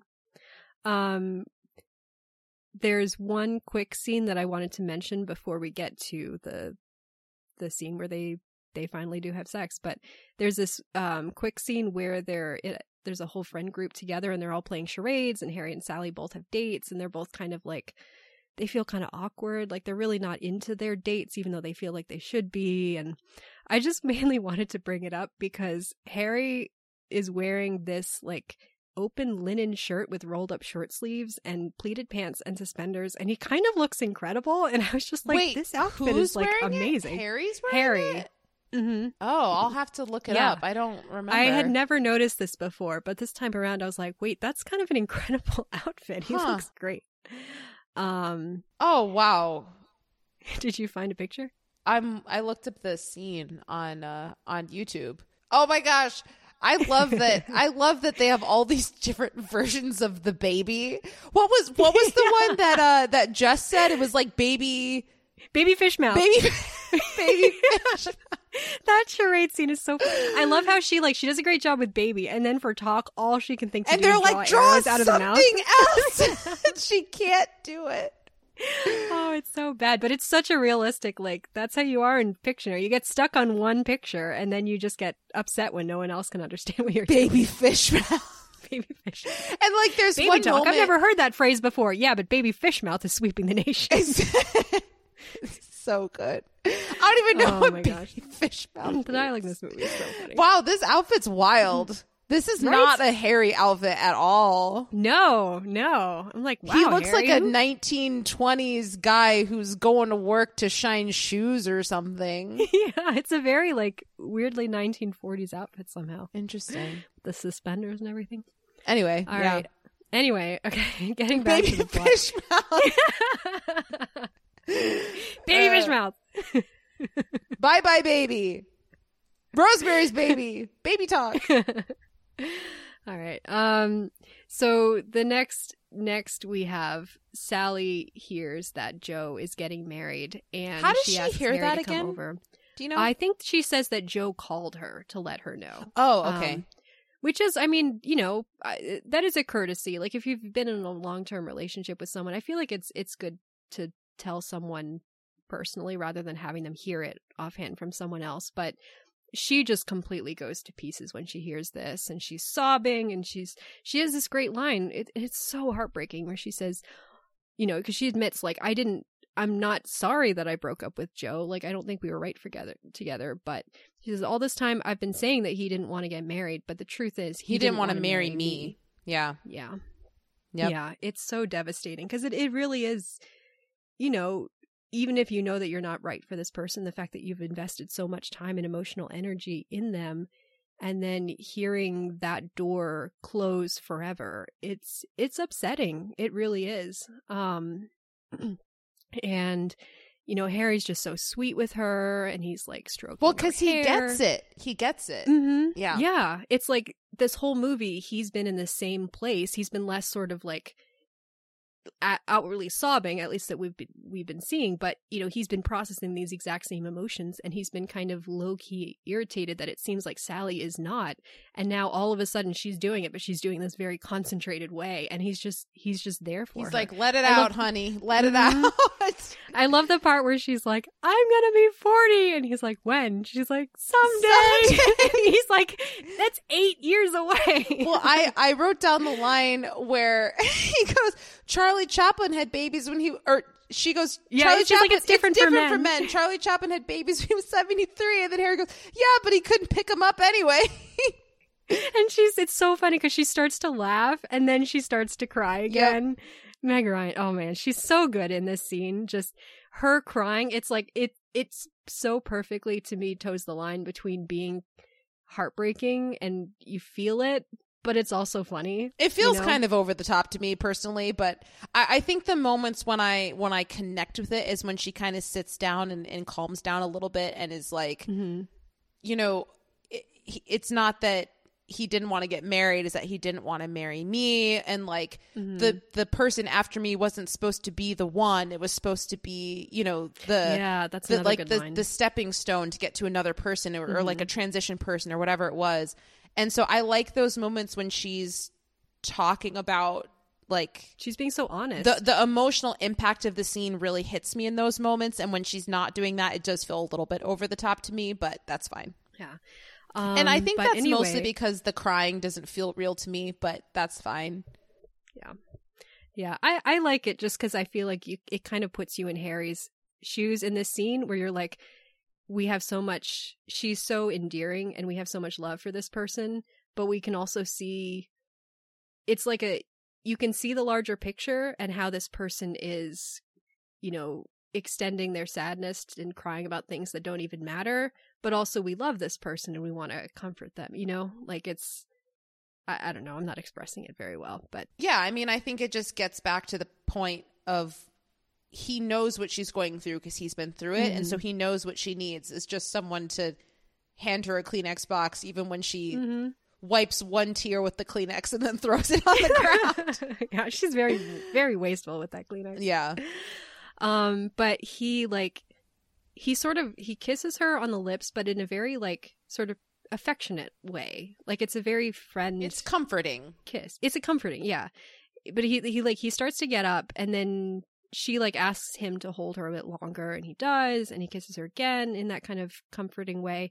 But then she starts kissing back, and then they're both kissing, and then they wake up the next morning and they're in bed together and they've had sex. There's that great shot. It starts out with her face and she's just glowing. Like she looks so happy, and then it pulls out and he just looks terrified.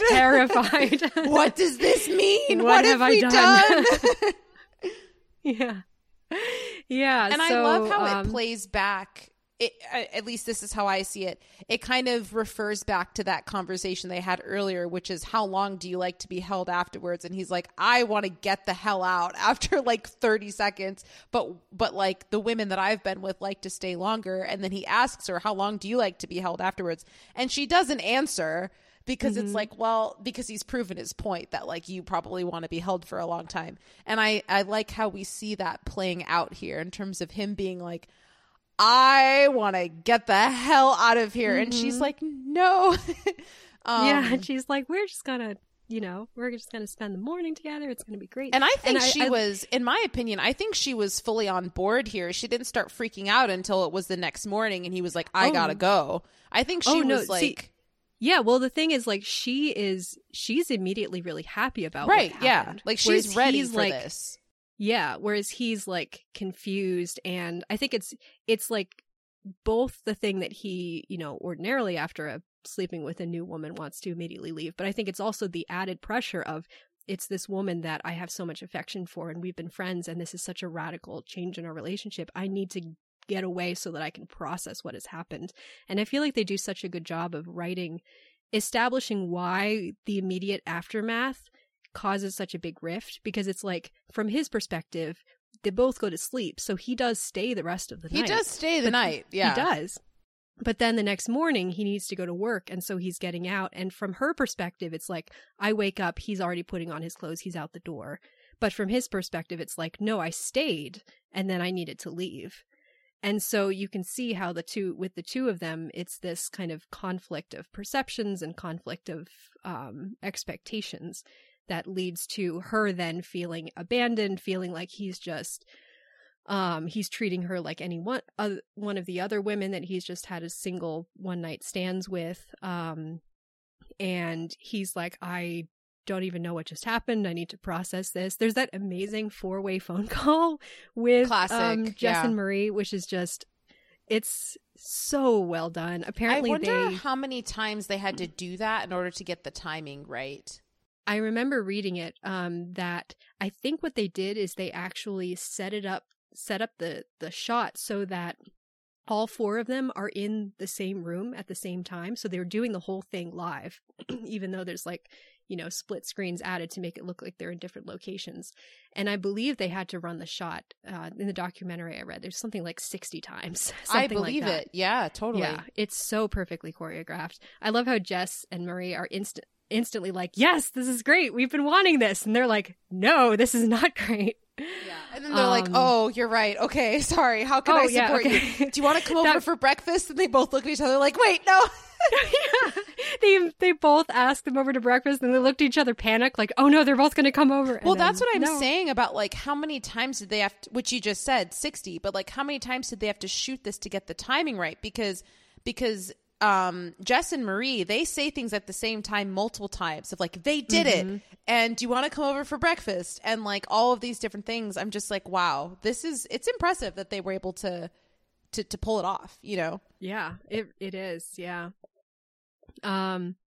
So then there's just a period of time where the two of them are just on such different places. Well, they go to dinner to talk it over, but that kind of makes things worse because it's like they both independently kind of think that it's a mistake, but it seems like Sally like at least secretly, okay, my interpretation of it is that sorry, Sally doesn't think it was a mistake and wants to start a relationship, but she knows that Harry is not ready for that yet. And so she wants to say it was a mistake and then for Harry to say, actually, no, I want to start a relationship. So that's where she's coming from. Harry, I think, just really wants to keep Sally in his life, and he's afraid that if any change is going to lose her. And so he wants to say it was a mistake so that they can go back to the way that they were. And so that leads to then this miscommunication where she's like, it was a mistake.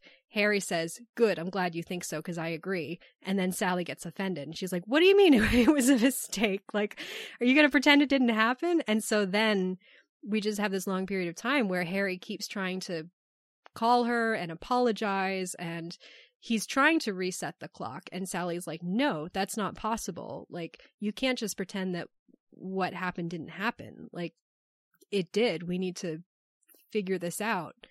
And if you're not willing to confront the fact that it happened, then I don't want to talk to you because I feel like I've just been used and you're just, treating me like any other person. And so Jess and Marie, they get married, and Sally Hold and Harry on, can I say two things?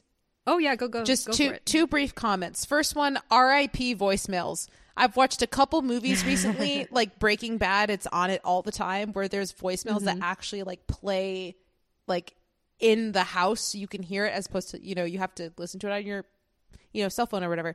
I really miss having like it became mostly sales calls after a while, but when it's actually people that are calling and leaving a voicemail and a message, I would love to have someone call me and like sing a song over a freaking voicemail. So charming. Even if it's just a friend, I'm like, yeah, leave me a nice little voicemail. Well, but this is why I love the fact that you're constantly leaving voice messages for me. Yeah, it is so nice to hear someone's voice. It's so much better. Yeah, just text.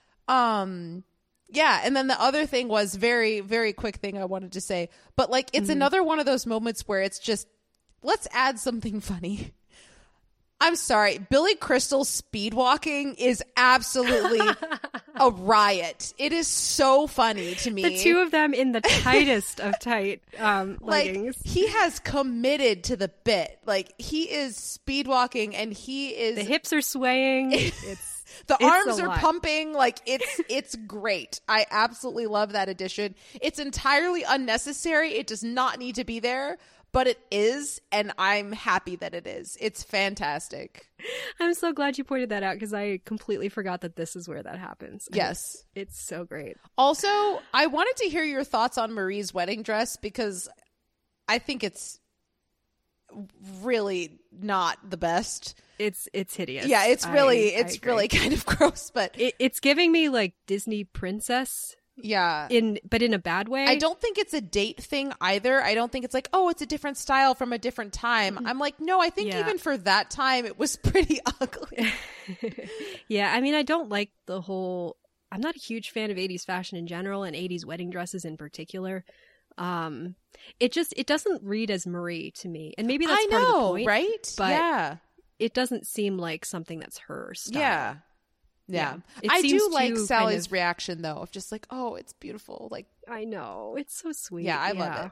Yeah.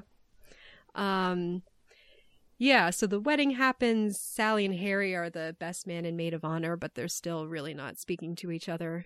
There's a great moment where Sally has this like little hors d'oeuvre in her hand, and she keeps waving it around while she speaks, and she finally like just throws it away while she like storms away and like throws it off.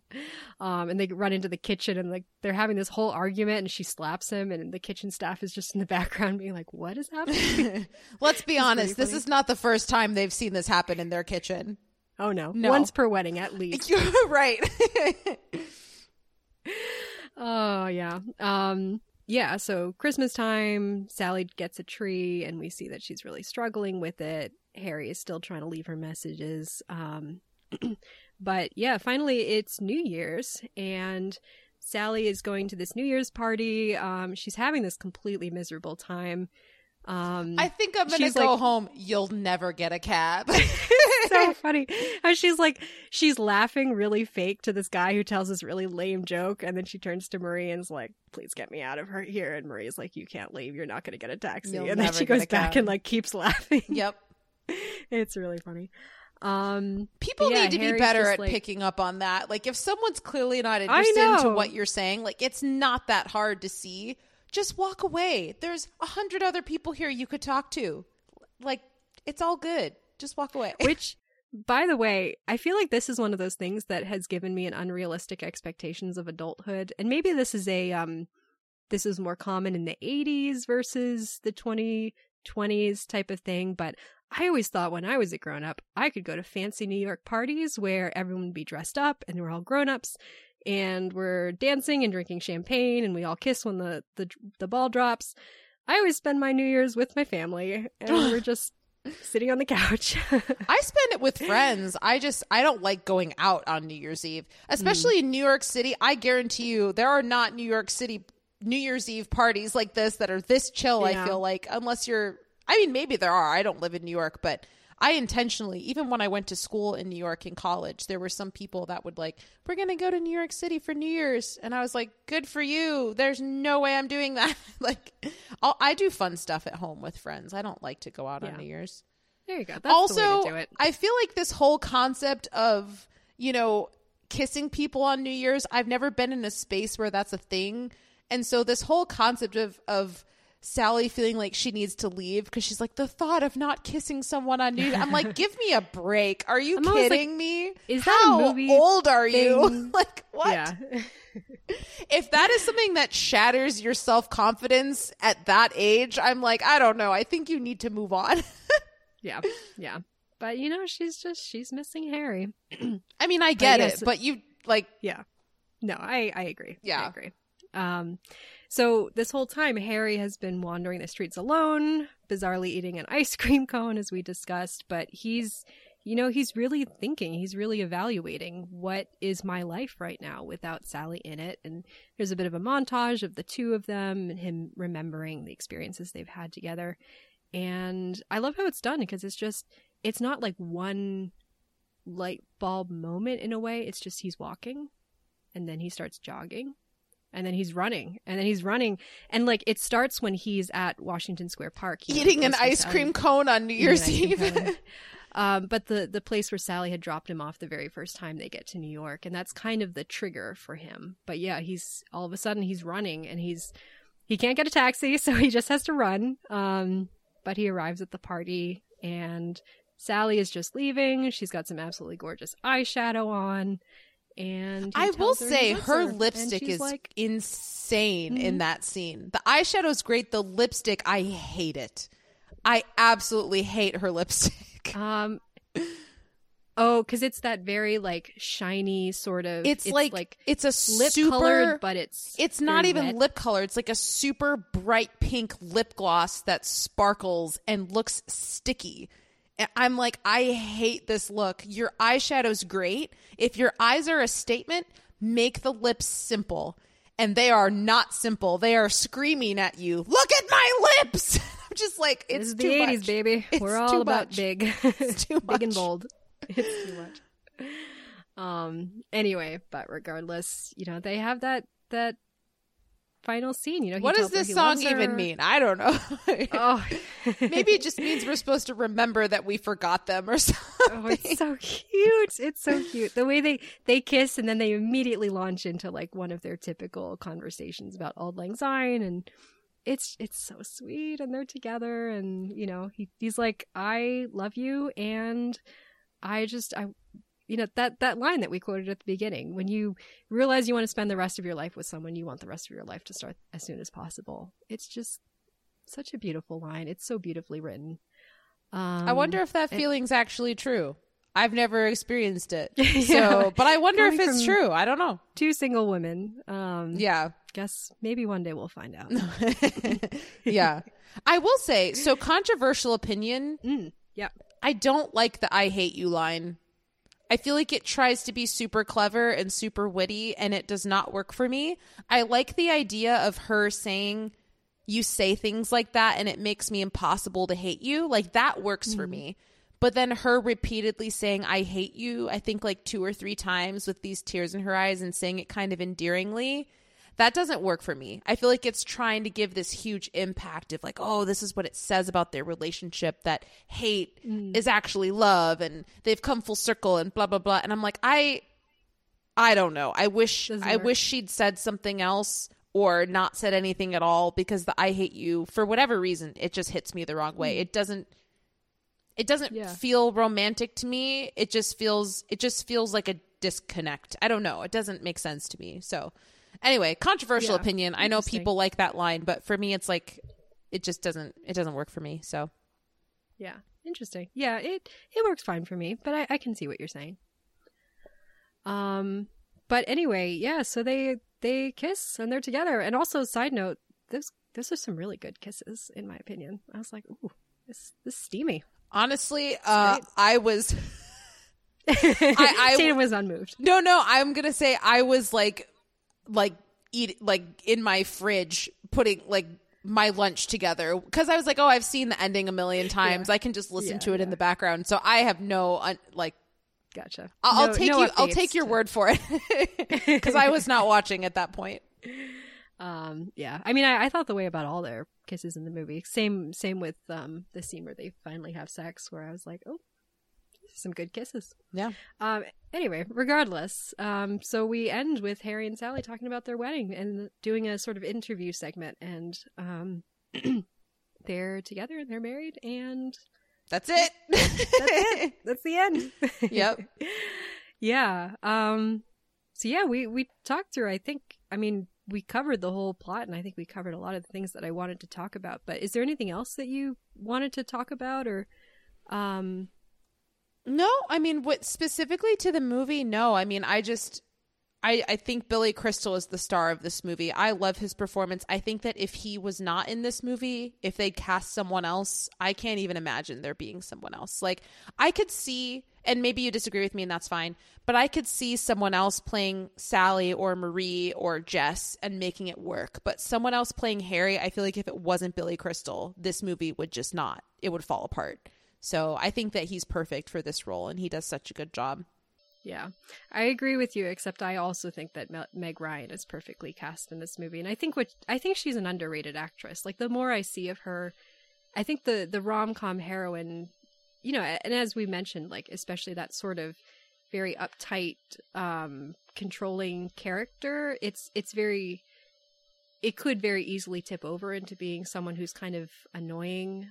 But I think she does such a great job of making her feel really human, making all of her quirks and flaws feel of a piece with one another. And yeah, I think this movie is so perfectly cast. I think the two of them are great together, and this movie would be a far lesser movie with either someone else in either of those lead roles.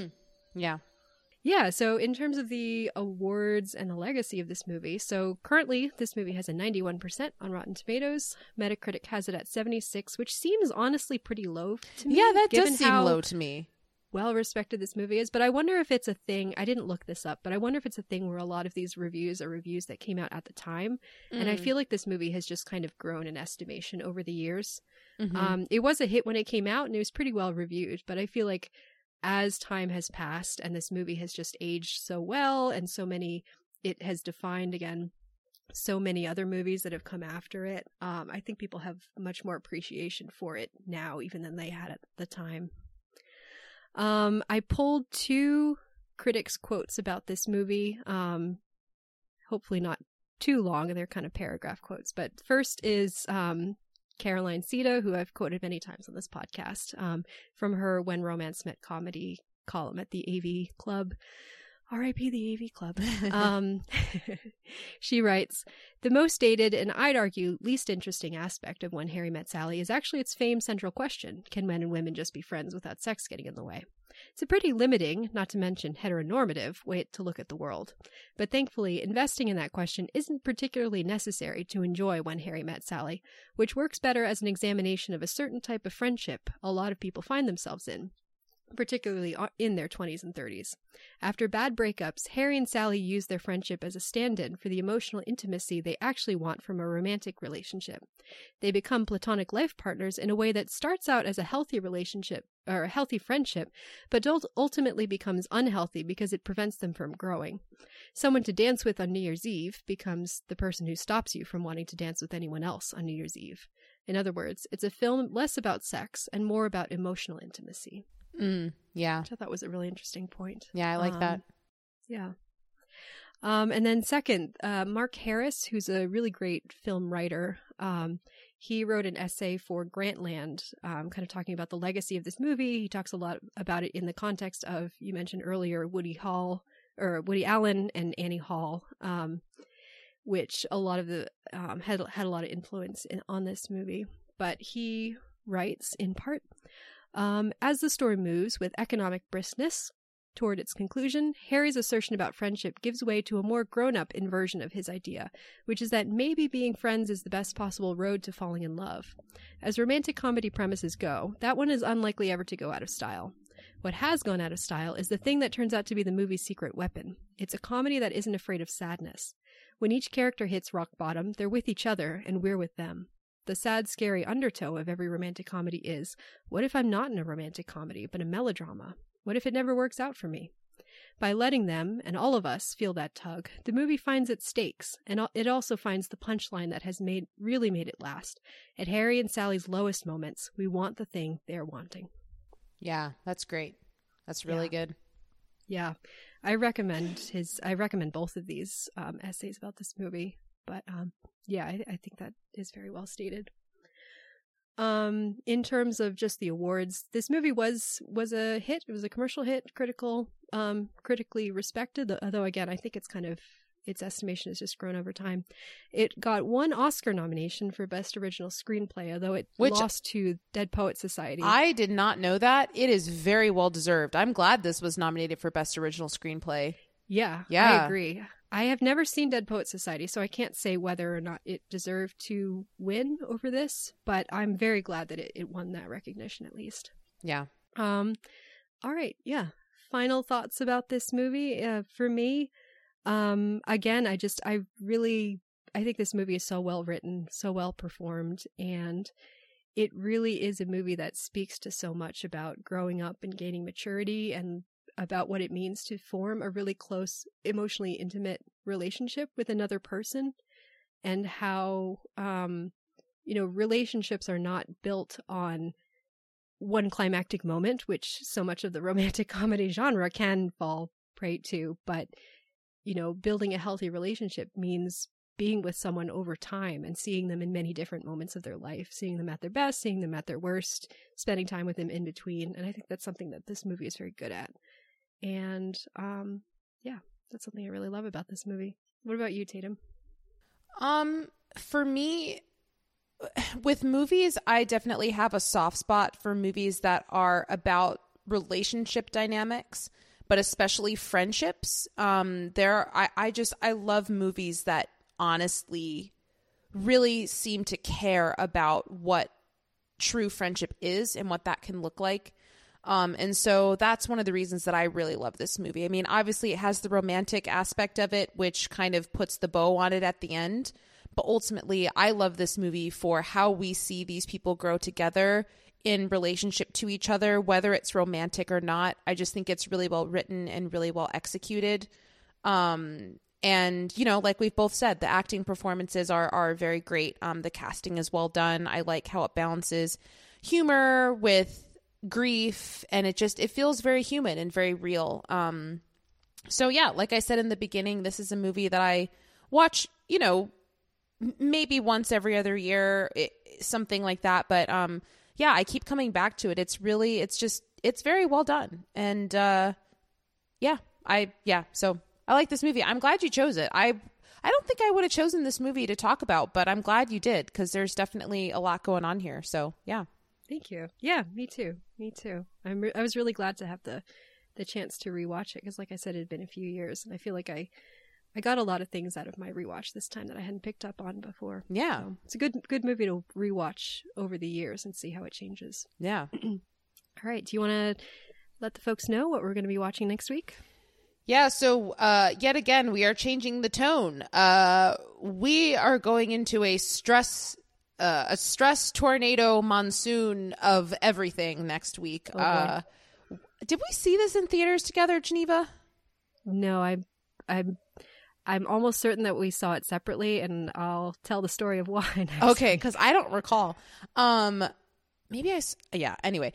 So we are watching Uncut Gems from 2019. It is a Safdie Brothers A24 film starring Adam Sandler. It is one of the most, if not the most stressful movies I've ever seen in my entire life. And there's nothing like it. And it is a ride, and I am excited to watch it again. Because I haven't seen it since I saw it the first time, because it was so fucking stressful. So I'm excited to watch it again and to talk about it. So yeah, that's what we're talking about next week. All right.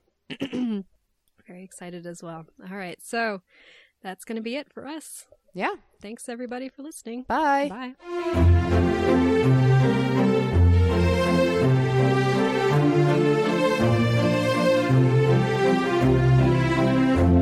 Thanks for listening. If you want to get in touch with us, you can email us at yourpigpod@gmail.com. Our theme song was composed by Joel Rushton, and our podcast graphic was designed by Kara Shin. If you like this show and want to hear more, please rate and subscribe on your favorite podcast platform. We're excited to have you on this journey with us. Until next time.